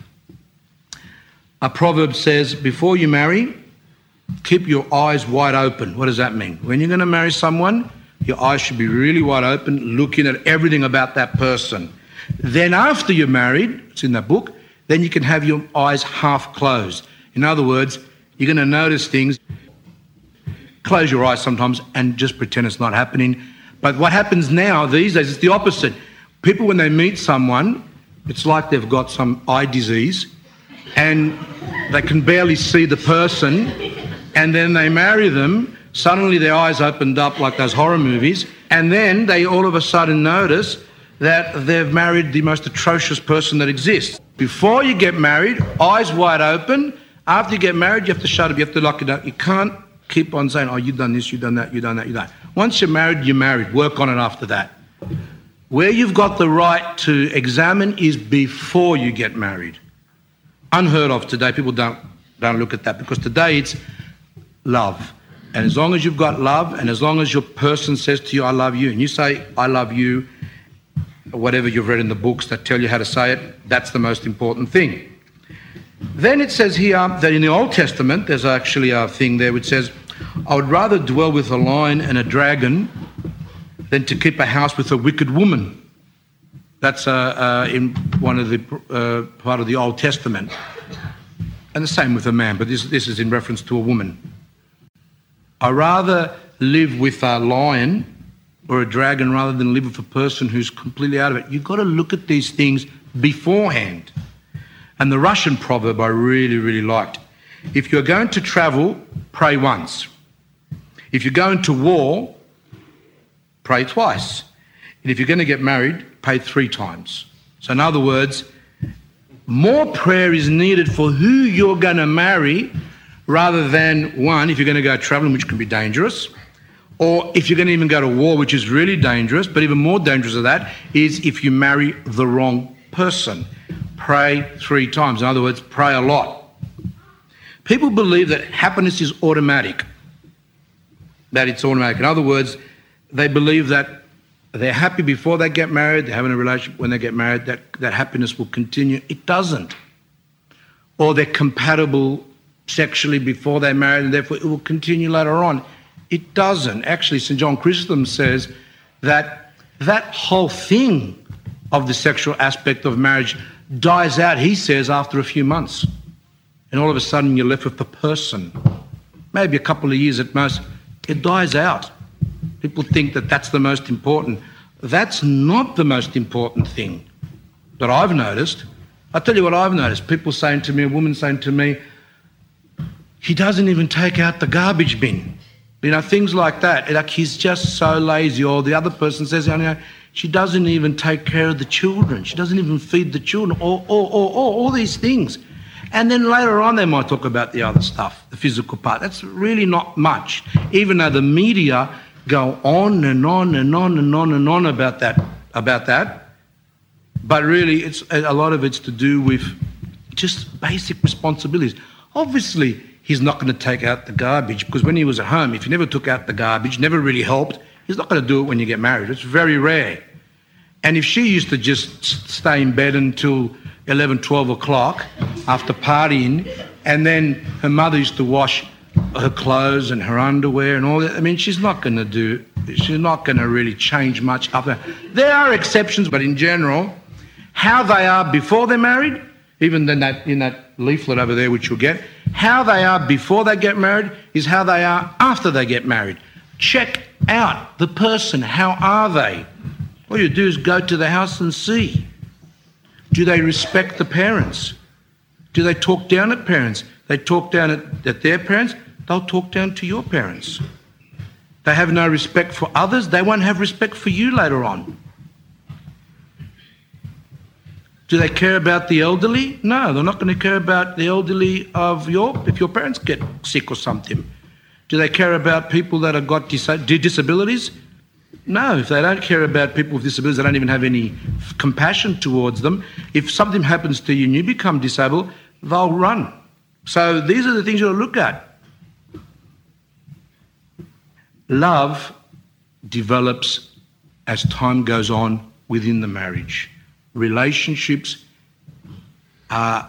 become closer and the people become really bonded and develop as they go on in life, not having gelatos and going out to restaurants and going to the cinema and going to the beach and, you know, playing on the swings as if, like, because you saw it on a movie. Those things are really trivial, stupid, ridiculous, and quite worthless. Sorry for being abrupt. Love develops as time goes on. You know, you've got a financial difficulty, the couple stick together. Someone has a problem, a health problem, the couple stick together. Problem with the children, the couple stick together. All that together makes this couple develop and fall more and more in love. Not that you're going to have love. I always tell people when they come to me and they go, we're going to get married, I go, do you love each other? They go, yes. I say, you don't love each other. Goes, no, we do. I go, I tell you that when you get married, you will begin to fight a lot. They go, no, we don't. And a couple came to me once at another talk I did, and they were going to get married, and I said, you've got to be careful because you could even hate each other. No, we're really open. We talk to each other, this and that. And I met the fellow later on. He was married for a few months, and he goes, oh, sometimes she hates me. Sometimes I hate her. I go, well, I told you that. He goes, did you? I don't remember. Because people are mesmerised. They think that it's just love beforehand. It's not. There is an attraction. There is obviously something there, but that develops with time within the marriage. Don't think of it as being beforehand, because that's where they go, I don't love you anymore. I don't love you anymore. But you never did. I don't love you like I did before I got married or in the first years of our lives. But you never did. That wasn't true love. True love comes with experience. True love comes with suffering, with pain, children, etc. All these things, commitment, responsibility, caring. And St. Paul says, when you get married, you'll have pain, suffering. Your life will be like you're carrying a cross continually.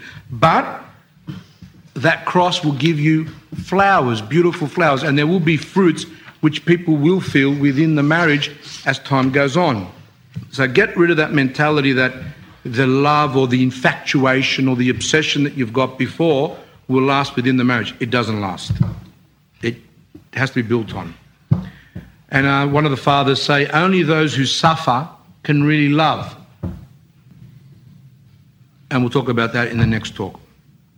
So, what did the saints what do the Holy Fathers say when you're looking for a spouse? Look for a virtuous spouse. A virtuous spouse, not a spouse which is, as I said before, what do you call that thing? Outgoing or handsome or good looking or all those type of things. That's not what you look. You look for virtue. You look for the heart. You look for the person. I remember this person who said to me, as he was growing up, he was he used to look at women as objects and from TVs and things like images and all that type of stuff. And that person, because of his faith in the church, he rejected that. And he says, I'm not going to look for that. And he found this girl who was very, very simple, wasn't very good looking, but he prayed a lot, and he felt that was the person, but it was completely opposite to the way that he thought women should be, in the sense of looks at least, etc. But he married her, and turned out that he became happy because that person had virtues, takes care of the children, was patient, cared, etc., etc. So what if you marry someone that looks like a movie star and at the end sits around and does her nails all day and has no care for the house, or a guy who does weights all day and doesn't even care, or goes out with his friends? And the Holy Fathers actually say, if we fail in our marriage, we failed in our spiritual life. The indication of a successful marriage is that we have actually succeeded in our spiritual life. A marriage is connected to spiritual life. If you want to get married and not do spiritual life, that's up to you, not going to work. Spiritual life and marriage go together. A lot of people don't have it together, and that's why there's a lot of problems. This is what I found, that someone says that what someone who wanted to get married to someone, it's written in that book, this is what he said to the spouse, or he or she, whatever, goes, probably the man. He goes, this is who I am me, I'm no angel, I'm a person with weaknesses. Do you agree to live with me for the rest of your life? Will you put up with me during difficult times? Will you be by my side no matter what takes place? Are you in favour of a family? People don't even ask that question. Do you want to have children with me? Are you determined to lead a Christian life together? These are the questions people ask the other person. Like when you go for job interviews, they go through questions. I remember when I was around 21, when I first graduated, and I went to some posh school. I mean, as if I'll get in, but obviously my fantasy, I went there to have an interview, and they're asking me some questions like, what's your philosophy of education and what would you do for this? And I was sat there like Bozo the Clown, didn't even know what to say, because I wasn't mature. I didn't understand. I just came out of college, didn't know anything. So But the point is, they've got a right to do that. And when they saw that I'll be better off in a circus, they just said, no, we don't want you. Don't worry about it. That's okay. Because I was just sat there with my mouth up and didn't know. As time went on, I learned a lot, and I understand what my philosophy of education is and what I would do in certain situations. They'd ask me questions, what would you do if a kid said this to you? What would you do if a kid told you off? What would you do if a kid ran out or a kid had an epileptic fit? What would you do? What would you do? And I just said I didn't know. And that's what people go for interviews. One person went for a nursing interview and she said to me that they asked her all these questions. All jobs. How do you get on with your colleagues? What would you do in this? How would you do work that? Etc. They want to know everything. They want to see your references. They want to say... But yet for marriage, no questions. Just to shut eyes and be infatuated, obsessed, and marry the person without really knowing much about it, as long as they're cool or as long as they're whatever. I don't know. It's not really very good. Oh, any questions? Anyone would like to ask any? I am abrupt, and I'm doing it on purpose. Sometimes I like to put a point across, and sometimes it does hurt a bit, but that's a technique. You know, like I remember when I was at Teachers College, when when some lecturer would come out and would come and stand on the table with an umbrella, so that he can get the attention of people and make people be interested of why the person thinks he's Mary Poppins on the table. That's what he does. And that's what's called teaching techniques. Well, the same thing here. Sometimes I'm abrupt on purpose to make the person react. Yes? Okay, I just want to know okay, so if we're to be critical of the aspects and spiritual. You're going to find someone with faults, but there are some things which are serious and we shouldn't ignore it. And people that do ignore it, at the end, have a problem. For example, in that sheet that you'll be getting, there's a whole list of what this spiritual father is from Mount Athos. He was saying, be careful of certain things. For example, he says, if a person is obsessed with his parents or her parents, and they listen to the parents continue, like it's just really unnatural, that is going to cause a problem. And I know from experience that will cause a problem. If you want to still, not you, but in general, if people want to still marry a person like that, they're free to do that. But they have to realise that will affect the marriage, because I've met people that actually have their parents above their spouse, confide everything to their parents, don't even tell their spouse anything, listen to their parents, don't involve them. Like I know a couple that they went to go and look for furniture for the wedding, and the parents had to come to give the approval and things like that, or what house they're going to buy and financials and everything and how many children you're going to have. There are what's called secondary things, which is an example of here where someone went to an elder and there was like a matchmaking type of thing. And the guy had glasses. And then she goes, I didn't want to marry him because he's got glasses. And the elder says, you better watch out because you might marry someone who will bring you someone else with glasses. And later on, she rejected the guy because he had glasses, even though he was a good fellow.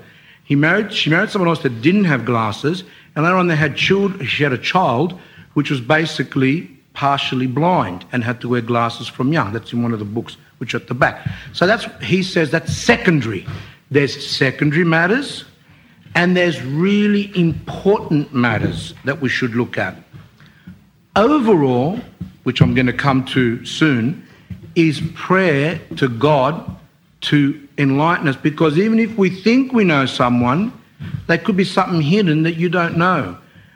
When a person gets rid of their will and prays to God and says, you know, and this is where living a spiritual life as a single person is important. You don't just go live just a really stupid life when you're young, and as you grow up, and then all of a sudden you're going to say, now I'm going to become serious because I'm going to get married. Doesn't work. You haven't got any training. You don't go over to war without having training. Like the people that go to Iraq or whatever, they're trained. You don't just take them like that. It's the same. Married life is really difficult. It is very, very difficult life. And if the people have not led a spiritual life beforehand as single people, that's why it's important, the single life, not just going around yahooing and having, but leading a serious spiritual life, learning to pray, learning in your everyday life to look for God's will. Could be anything. Could be what should you study, asking God to help you with your relationship with your family, with other people, all the time praying and getting used to discerning what is God's will, for God to show you his will. Then, when it comes time to get married and you start doing that, which you've already done for years as a single person, it won't be hard. If you've never done that before and all of a sudden you're praying when you're just about ready to supposedly to get married, it shouldn't be done. Another thing as well is that people have a lot of faults, as we said before. Some people have fallen, but they've repented. Some people have got certain faults. But in the spiritual life, as single people, they learn to get over those things. Some people have never done that. So they've got all these faults, and all of a sudden, bang, they get married with these faults. They've never worked on it. That is very dangerous. So some people might have some mild mental problems. Some people might have some emotional problems. Some people might have other character problems. Work a lot of it out as a single person and then go to the marriage in a stronger way. Not ignore it all, lead a loose life, lead a life where you don't even care much about your spiritual life, still go to church a bit, and all of a sudden get married. You have got problems. So if someone's leading a spiritual life, is struggling, has got faults, but they're repenting, trying, etc., and they're trying to go close to Christ, and they're praying, etc., repenting, confessing, communing, etc., those people then are different to someone who doesn't care at all. So what your question is that, yes, we should be to some extent critical and careful, because the person that we're going to marry, if we marry the wrong person because we didn't ask God, we are putting on ourselves a cross, like a suffering, which we may not be able to endure and lose our souls. That's how important it is. So we have the right to be, to some extent, critical. What I think you're speaking about is those people who are critical but not using the criteria of the church, not using the church's way of thinking of things, but looking at, he's got a big nose and she's got this and she's got body odor or whatever, all these stupid things or other things like that. He hasn't got a good job, she's got a good job. These superficial things, which are important to some extent, not the nose part, but like a job. But the most important thing is, and this is what the whole fathers say, praying continually as a single person for God to show you his will in everything. Seek first the kingdom of heaven and all the rest will come. Did I touch on your... I will read you something, which I think, since you brought it up, this is even for someone, say there's someone who's sickly. Someone's got physical problems. We don't show, what's that word called? Discrimination and this and that. But if you're going to marry someone and want to have children, and you're marrying someone that's got some serious physical illnesses, how is that person going to bear children, and how is that person going to take care and help in the family life if they're there? So here's our father, Archibald Dwight John. He's a Russian elder. He died around 2006, I think, like a very good elder in Russia, in Moscow. And he says, he writes a letter and he says, knowing well your sickly condition, answer the question you asked me yourself. Family life is a podvig, meaning it's a struggle. In all respects, people don't understand that. They think that married life is just something which is like a fan. I don't know. In their fantasy, they think it's just, I met someone that goes, I'm going to get married. I'm going to get married, and they think that they're going to like an amusement park or something. It's not. It's actually a really serious thing, and it is so difficult to marry.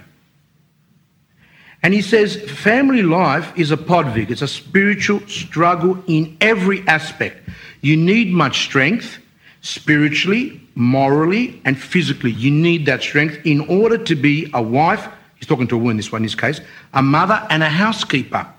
If you don't have the strength, then there's no point in thinking about marriage. See, that's people don't understand. As I said, one person, he met this woman, and the same one with the gelatos and all that, and he actually knew that woman is very sick, very, very, very sick physically and mentally. And he says, I'm still going to marry her because I've got love and I'm going to take care of her and I'm going to protect her and help. But after they got married, he just cannot cope with the fact that he has to do everything. She can't take care of the children properly, etc. And the whole marriage is like a bomb ready to explode.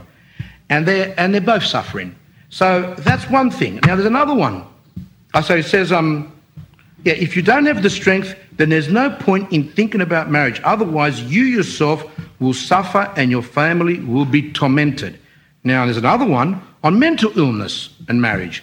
Another letter from the same person. My dear, there was a time when people related more seriously and responsibly to marriage. They looked at it as being really an important thing. And they do not than they do now. And in those days, they did not bless.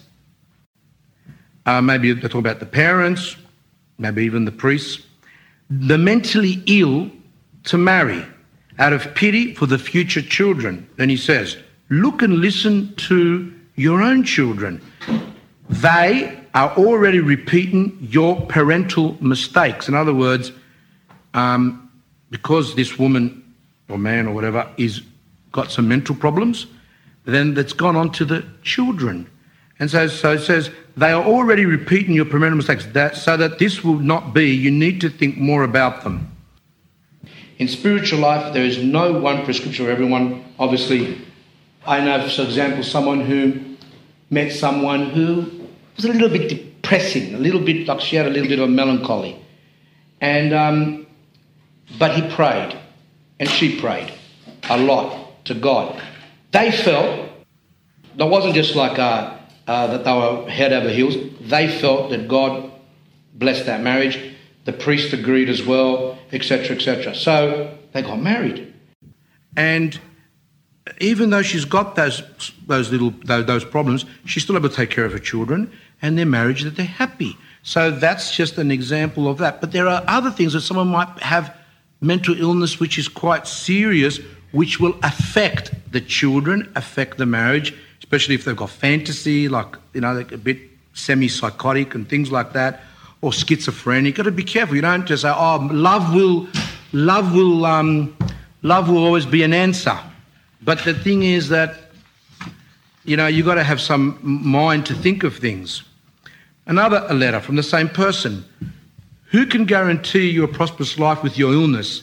Having a family means giving birth to children, and there is a prayer about this at the marriage ceremony. When the priest does the marriage ceremony, he blesses them and says, and may you be fruitful and have children, things like that. The parents are presumed to be healthy. But what can I say to you, he's saying to someone, if you had written to me before you got married, I would have advised you not to get married. But now I can only remain silent. Your cross is heavy, that's all. And marriage is a full family with children.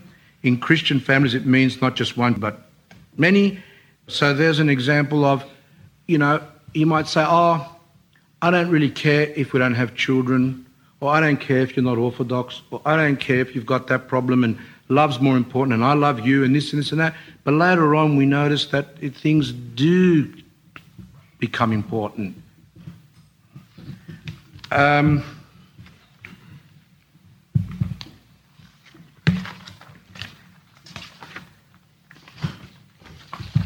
Another thing to be careful of, which is important, a person that's got an unstable soul.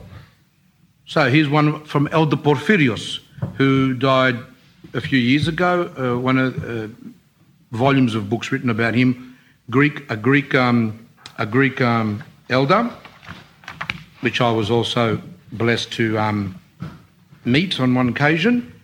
And he said, a girl used to come to me from time to time, and I saw her soul from the very first moment. He, obviously being holy, he kind of saw that there wasn't something right with her. And she visited a woman's monastery once, and one day the abbess came to him and said, "What shall I do with this girl? She wants to become a nun." And the elder said, "Don't make her a nun. Don't accept her." But the abbess didn't listen. So the abbess took her, dressed her, didn't taunt her, but just dressed her in the black, and she became a novice. Shortly after, she threw it off and went to the some dances, and started to dance and carry on and this and that. So the abbess came back to the elder and goes, "What should I do? Look, what's happened?" And the abbess said, "I'm in despair." So anyway, the elder must have given her some advice. And later on, the girl came to the elder and said, "Elder, I'm in two minds. I'm thinking, should I become a nun?" Even though she tried and she failed, "or should I get married?" And you might meet someone if you're dealing with people that are religious. You might meet people who are a bit confused with that. Some people might say, "I want to become a monk. I want to become a nun. I want to get married. Then the next week I want to become a monk." And these people are very dangerous, because later on, if they get married, then they go, "Oh, I should have become a monastic." If they become a monastic, they say, "I should have got married." And they're very unstable unless they've cleared it up. And that goes back to the gentleman there, which is they've cleared it up not a day before they got married, but over a number of years struggling as a single person and showing once and for all that that's gone. Now, either the marriage is gone or the monastic is gone, and they're set. Not a month before, like an alcoholic, someone who drinks, or someone who takes drugs. You might say, "Oh, what, doesn't God forgive people that have taken drugs?" Of course he does. But you don't stop drugs and meet someone and get married. Or you used to drink, or used to do this, or used to do pornography or whatever, and all these other things. You need to repent, which God forgives, and then there's a period of time, which should be a number of years, where the person struggles to repent more of what they've done, gain more and more virtue, to therefore be in a better position to get married. So anyway, she came and she goes, "What should I do?" And he said, "Don't get married, don't become a nun. Don't do either." He goes, "You're a very unstable person." And he advised her, just go to a hippie commune. And you might say, "Oh, how does a holy elder tell this person to go and become a hippie?" And he says, and the woman goes, "Why are you saying that?" She got offended, obviously, because she didn't understand. And he goes, "You're not stable, you're like a windmill, and that blows whatever direction the wind blows. If you find yourselves with Christians, you're a Christian. If you find yourselves with worldly people, you're worldly. If you find yourself with hippies, then you're a hippie. So sometimes you go here, other times you go there, so you don't even have any real depth within you. So don't get married because you're going to torment the person you marry, and don't become a monastic." So there's an example there. All these points are important. This might further go with your question, which you might say, "Well, it sounds really bad," but I'll go through it, of what that in that book says in there, in that pamphlet. It says, don't marry someone because you feel sorry for them. Okay, that is not a good thing. You marry someone because you want to live with them, have a family with them, be together, etc. You don't marry someone because you feel sorry for them. You don't marry someone who looks at you as their property. That's a mental illness. Someone who thinks that they own you. And that happens to women and men. And some men who actually are like that, who believe they own their women, etc. They beat them and they've, killed them and things like that. They're called control freaks. Very dangerous. Watch out for that. Not someone who's got a little bit of a problem, gets a little bit jealous and things like that. That's just part of the struggle. As long as they're aware, "Oh, I got jealous again, sorry, I'm a bit paranoid," or whatever. That's part of the spiritual struggle, but not someone who really has it full on and doesn't even think it's bad. People who spend a lot of money, travel a lot, obsessed about a good time, drinking too much, gambling, this and that, all these. That is not a person who's going to have a very good is going to be a very good person for marriage. If they used to do it and they've repented and they're starting to struggle over a period of time, that's different. A person who overreacts with the slightest things and gets angry, you might say, we all do that. Yeah, but there's some people who get for everything. I mean everything. Everything they react to and they become quite violent. That a person will be, can you tolerate that person? If you can, that's up to you, but it will be very difficult. So don't get mixed up with someone who overreacts sometimes, someone who overreacts and goes, oh, I'm sorry, I overreacted. Someone who got angry and go, forgive me for being angry, forgive me for telling you off. Someone who's trying in their struggles, compared to someone who does it all the time. Then he goes on about the one who's emotionally sick and psychologically mature, who is continually with their parents, needs their parents for everything. We already went through that. Someone who is uncommunicative, has no friends. Interesting. This is what this elder says. Doesn't mean you have to agree with it, but this is what he said. He goes, if someone doesn't have friends at all, there's a high chance that you won't be his friend either in the marriage, or she won't be a friend, because there is something wrong that this person cannot. And then people say, oh, but now that I've met you, you be my friend. That's not going to work, because that person has no practice in having friends. Again, that shows the single life, how important it is. As a single person, having different friends, going out, learning. When someone says, oh, what you said was silly, kind of, how can I say it, like the person, when you hang around with us in a group and then the person says, oh, that was silly, and you go, oh, was it? I didn't think of it, or whatever, and you kind of work out yourself. But you don't have no friends all of a sudden get married, and you've never experienced anything, and that's going to be like a torture. Someone who complains, moans, depressed, for example, they continue to say that you don't love me. They always want reassurance.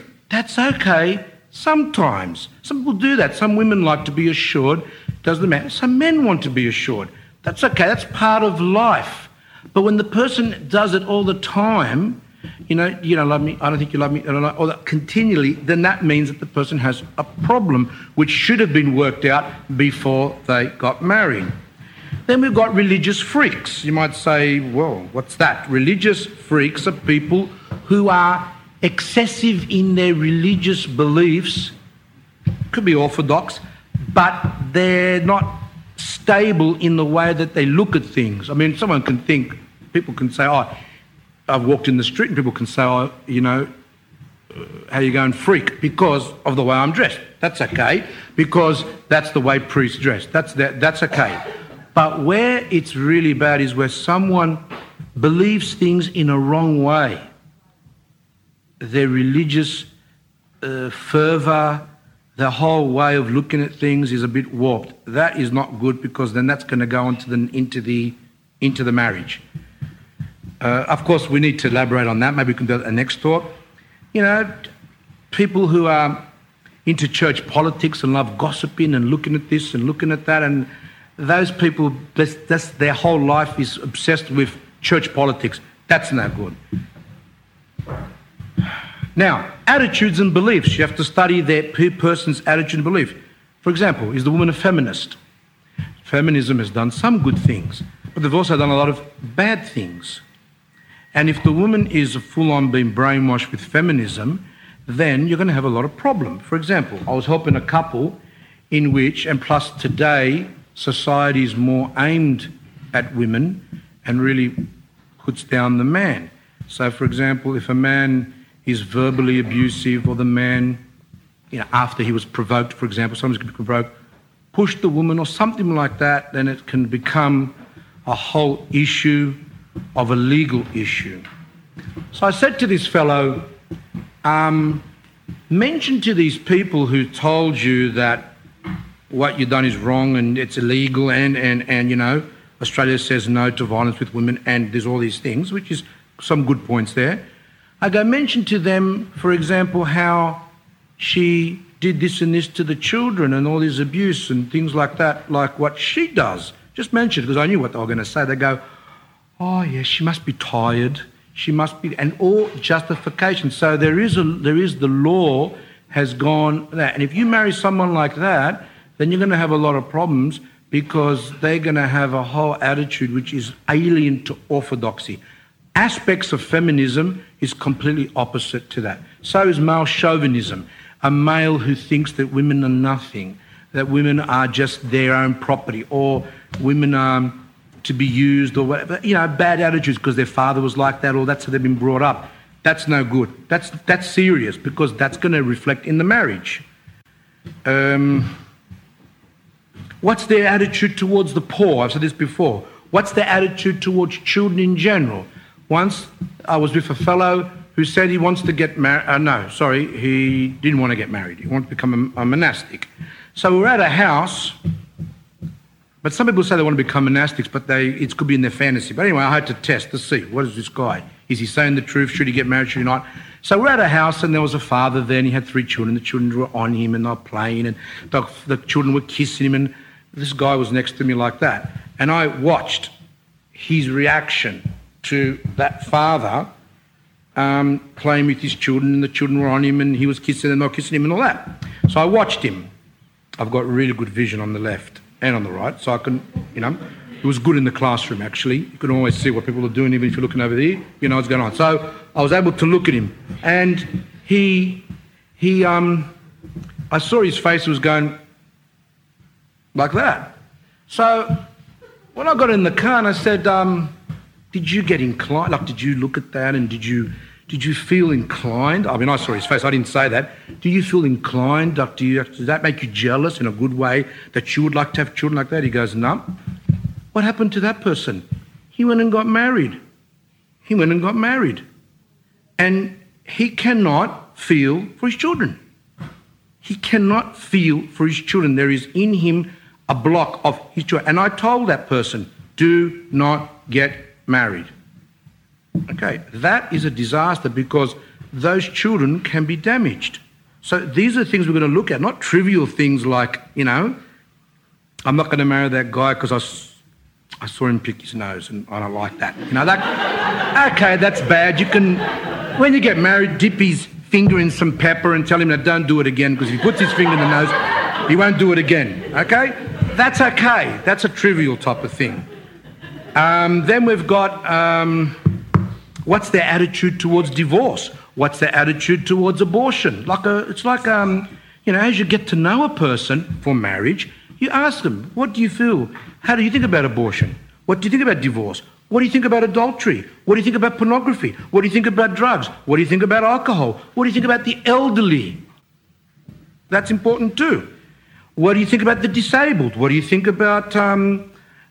what happens if this person that you're going to marry just loves watching horror movies continually, just wants to see guts and blood and choppings and saws and so the chainsaws, and then there's all these different movies that exist today, and this person's just obsessed with that.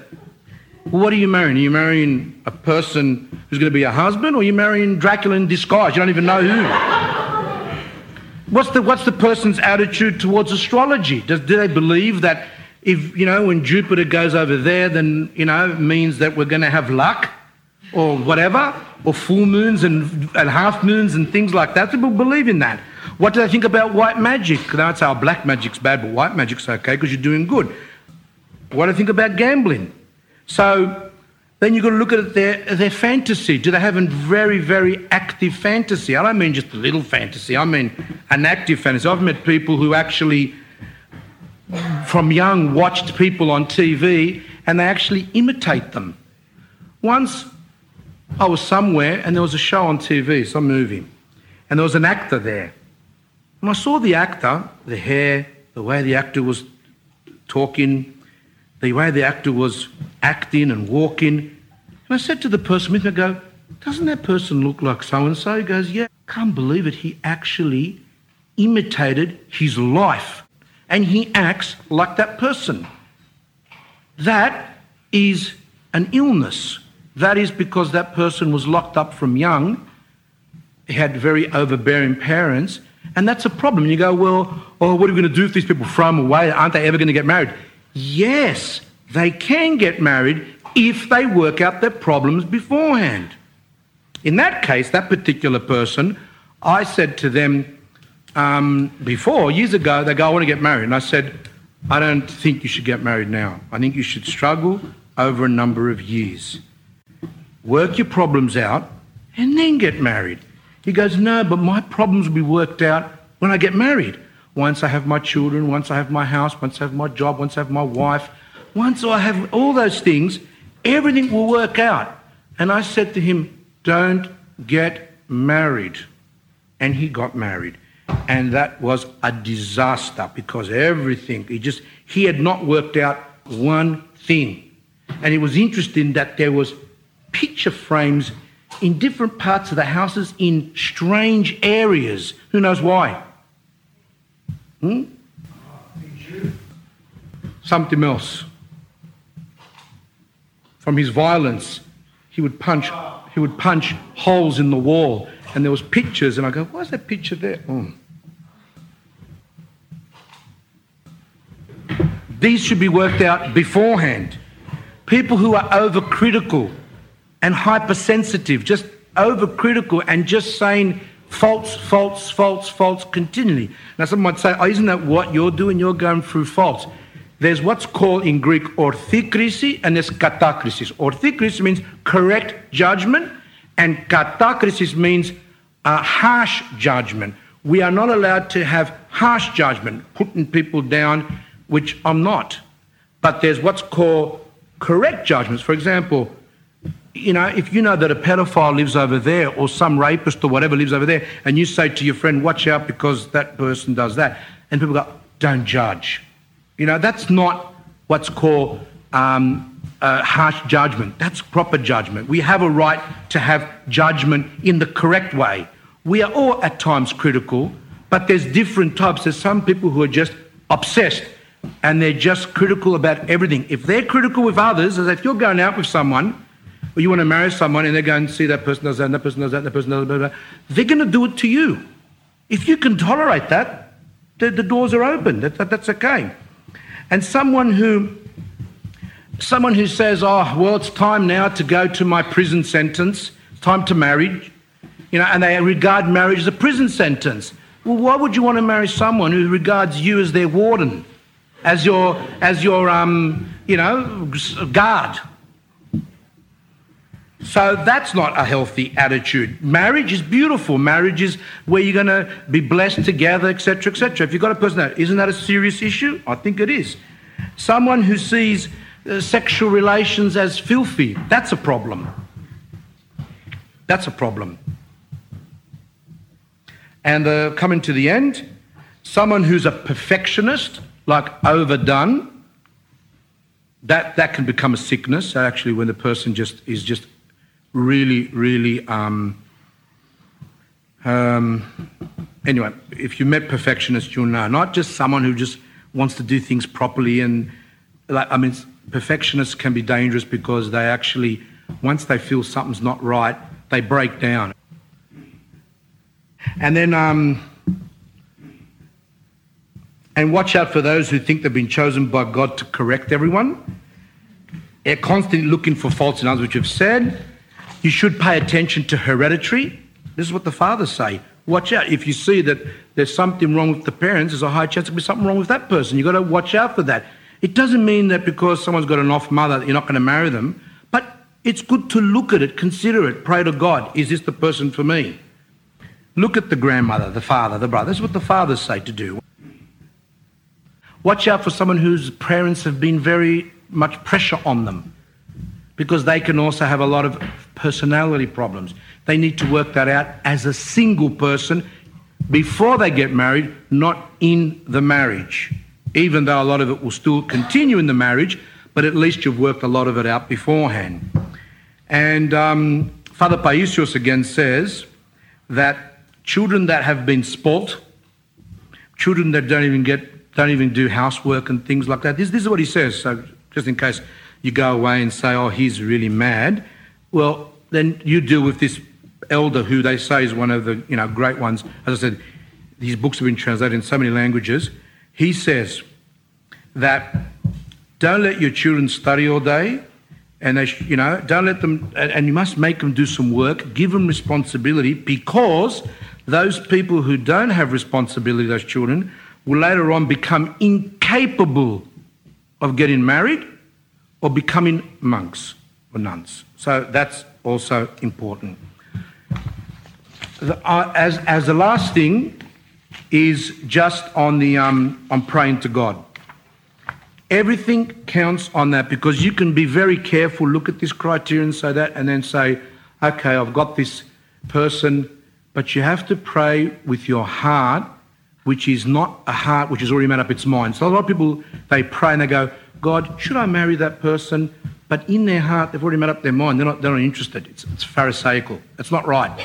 When we pray and say, truly, is this the person for me? Is this person going to help me in my salvation, or is this person going to be my destruction?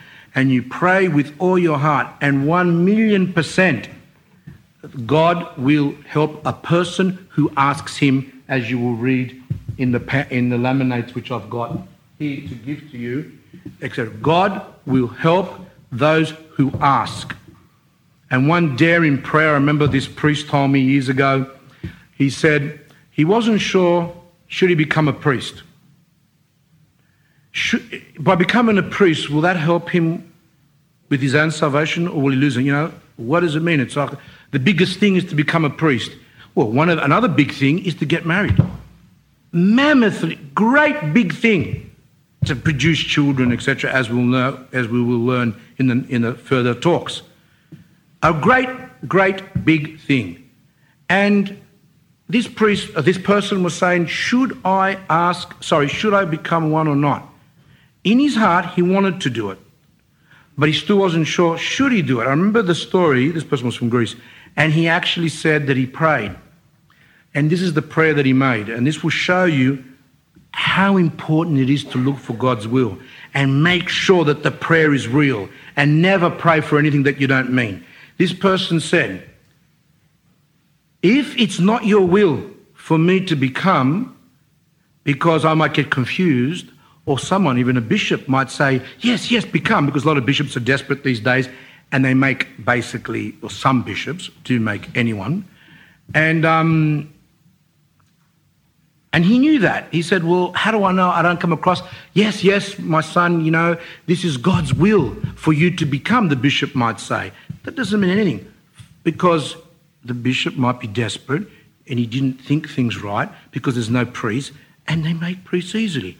So this person said, if it's not your will, don't let me fall into, I do not want to be ordained.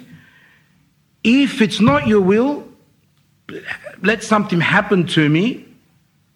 Let my fingers, 1, 2, 3 or whatever, because when you can't become a priest if you haven't got all your fingers. And he said, if it's especially the hand that you bless. So he said, if it's not your will, cut them off. And he meant it.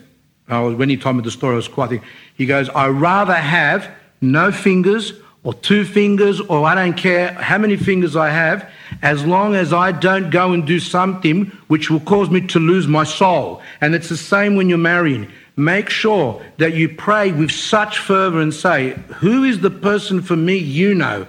God has already chosen who is for you.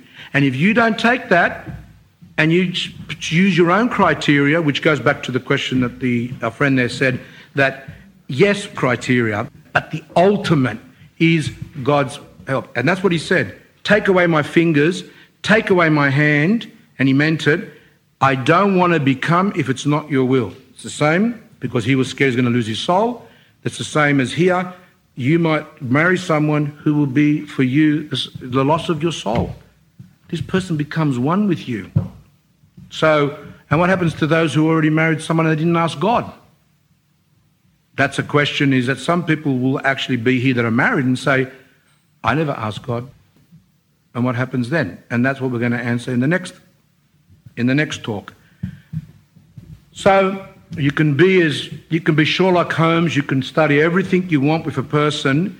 Ultimately, you do that, but at the same time, you must ask God's will to be done. When Christ was in the garden, before he was crucified, he prayed. And he said, as a human, because sometimes Christ showed his human nature, sometimes he showed his divine nature. As he's in the human nature, he said, because he was scared. As a human, he's scared. He was scared to go on the cross. He was scared to suffer as humans, as we are all. So he prayed and as a man and said, may this cup be taken away from me. May this suffering be taken away from me. And then the magic words, which is what we all should say. But not my will be done, your will be done. And that is very important. Whatever we pray for, we should always end it with your will be done. Don't pressure God. Now someone would say, but doesn't it say in the Bible, knock, keep on asking, be persistent? What was wrong with that couple asking God continually, give me a child, give me a child, give me a child? What was wrong? The answer is, what was wrong with that? We're asked. It doesn't say in the Bible, persist, persist. Always keep on knocking, always keep on asking God with what you want. So why then did that catastrophe occur that at the end he lost his wife, because she left him, lost his son? What a catastrophe. Why? What's the problem? There's nothing wrong with asking for the child. Please give me a child. Please give me a child. Please give me a child. Please give me. But they left one thing out. But thy will be done. They never said that. Never said that. They kept on saying, I want a child. I want a child. I want a child. I want a child. And sometimes God gives us what we shouldn't have, as a punishment actually. And then that catastrophe occurred. So I like that man, or I like that woman. I want to marry that person. Give me that. Let me marry her, for example. That's okay. I want that person.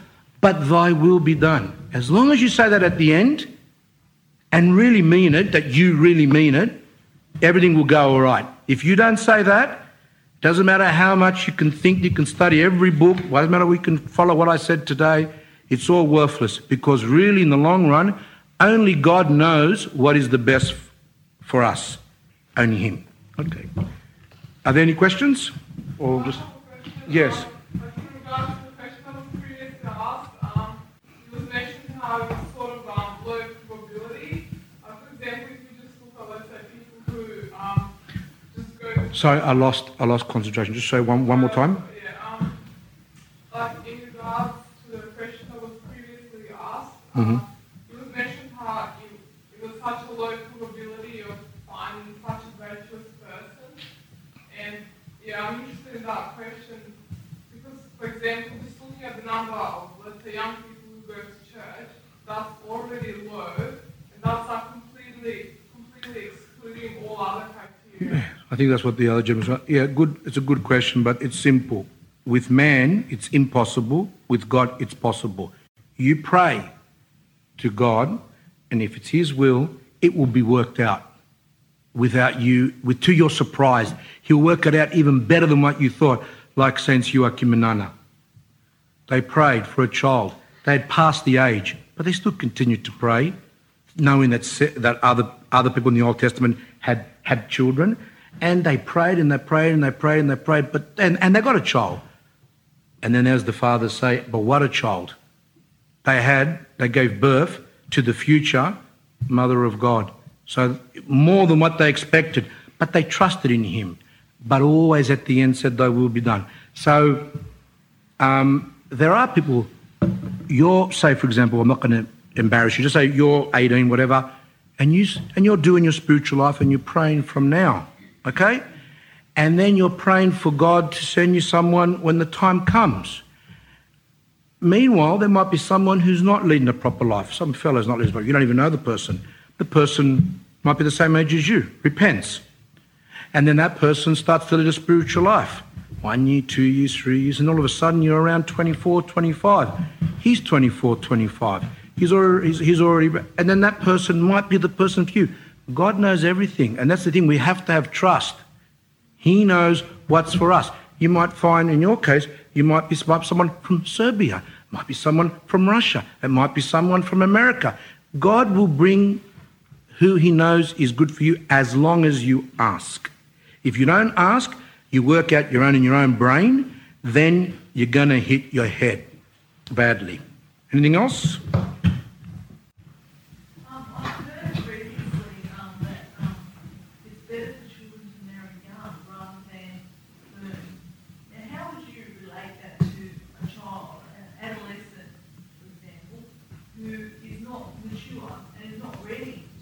if someone's been brought up in the church, they can get married earlier. The church fathers, actually in the old times, marriages used to take place even 15, 16. The Mother of God was 15 when she was betrothed, because that was around the age. And those examples of the villages that I went to Greece, to my mother's village, I saw girls getting there married at 15.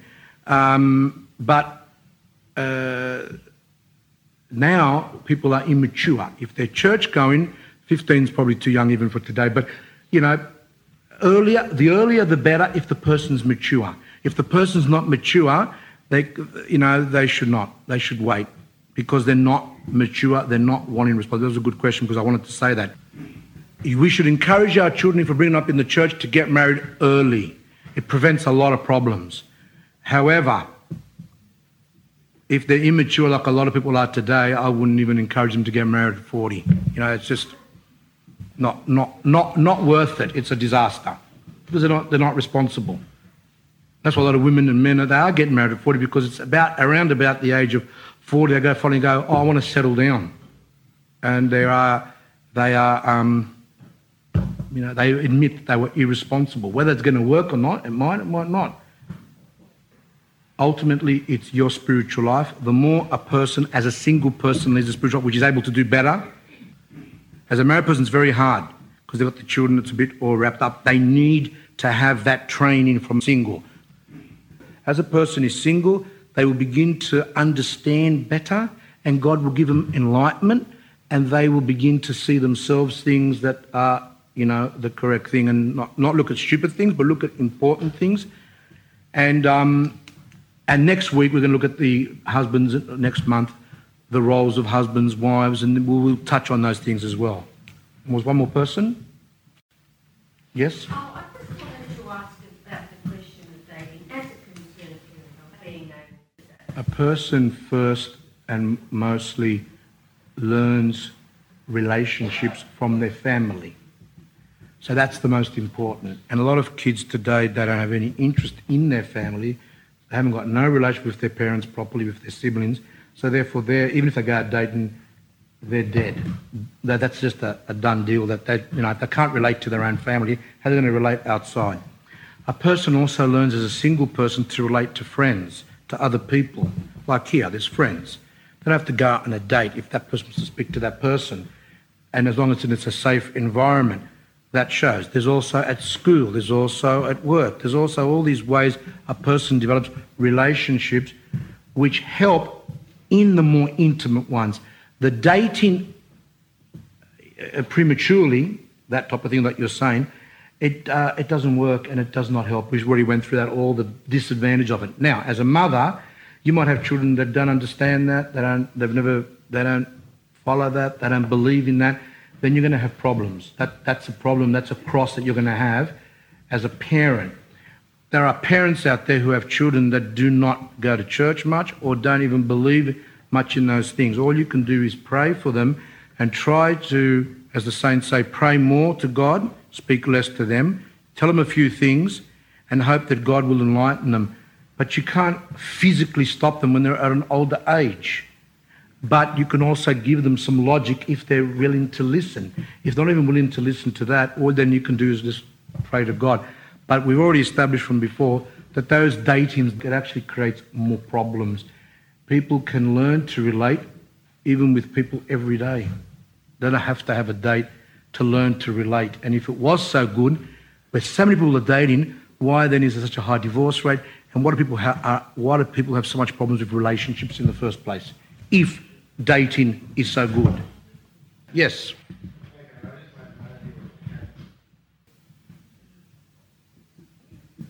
These are people who have become Christians, committed Christians who are struggling to really apply that to. If you're getting a worldly person, why would you tell them that? It's like when I see someone with, say, an earring. I might see a guy with an earring. Well, I'm not going to tell him not to wear the earring when you see a girl with inappropriate dress. I'm not going to tell him that when they're not even interested in salvation. They don't even know who Christ is. So why would you? Well, you're doing externals. I don't do this, wear you can't, put your hair like that. And I don't believe in that stuff. I believe in that the person has to change. You don't teach the person and say, don't do this, don't do that. And it becomes like off. You've got to let if the person is struggling and wants to do what God wants, then they'll understand it. If they don't want it, it's not going to work. It's not going to work. So I wouldn't even tell parents. I would try and tell them to encourage them, but you can't stop them. It's too hard, especially today, because they'll just put you in jail or something. So that's the way it is now. Through the prayers of our Holy Fathers, Lord Jesus Christ, our God, have mercy and save us. Amen. Thank you for coming. And there's also the program for next month for the talk, which will be a continuation of what we're doing.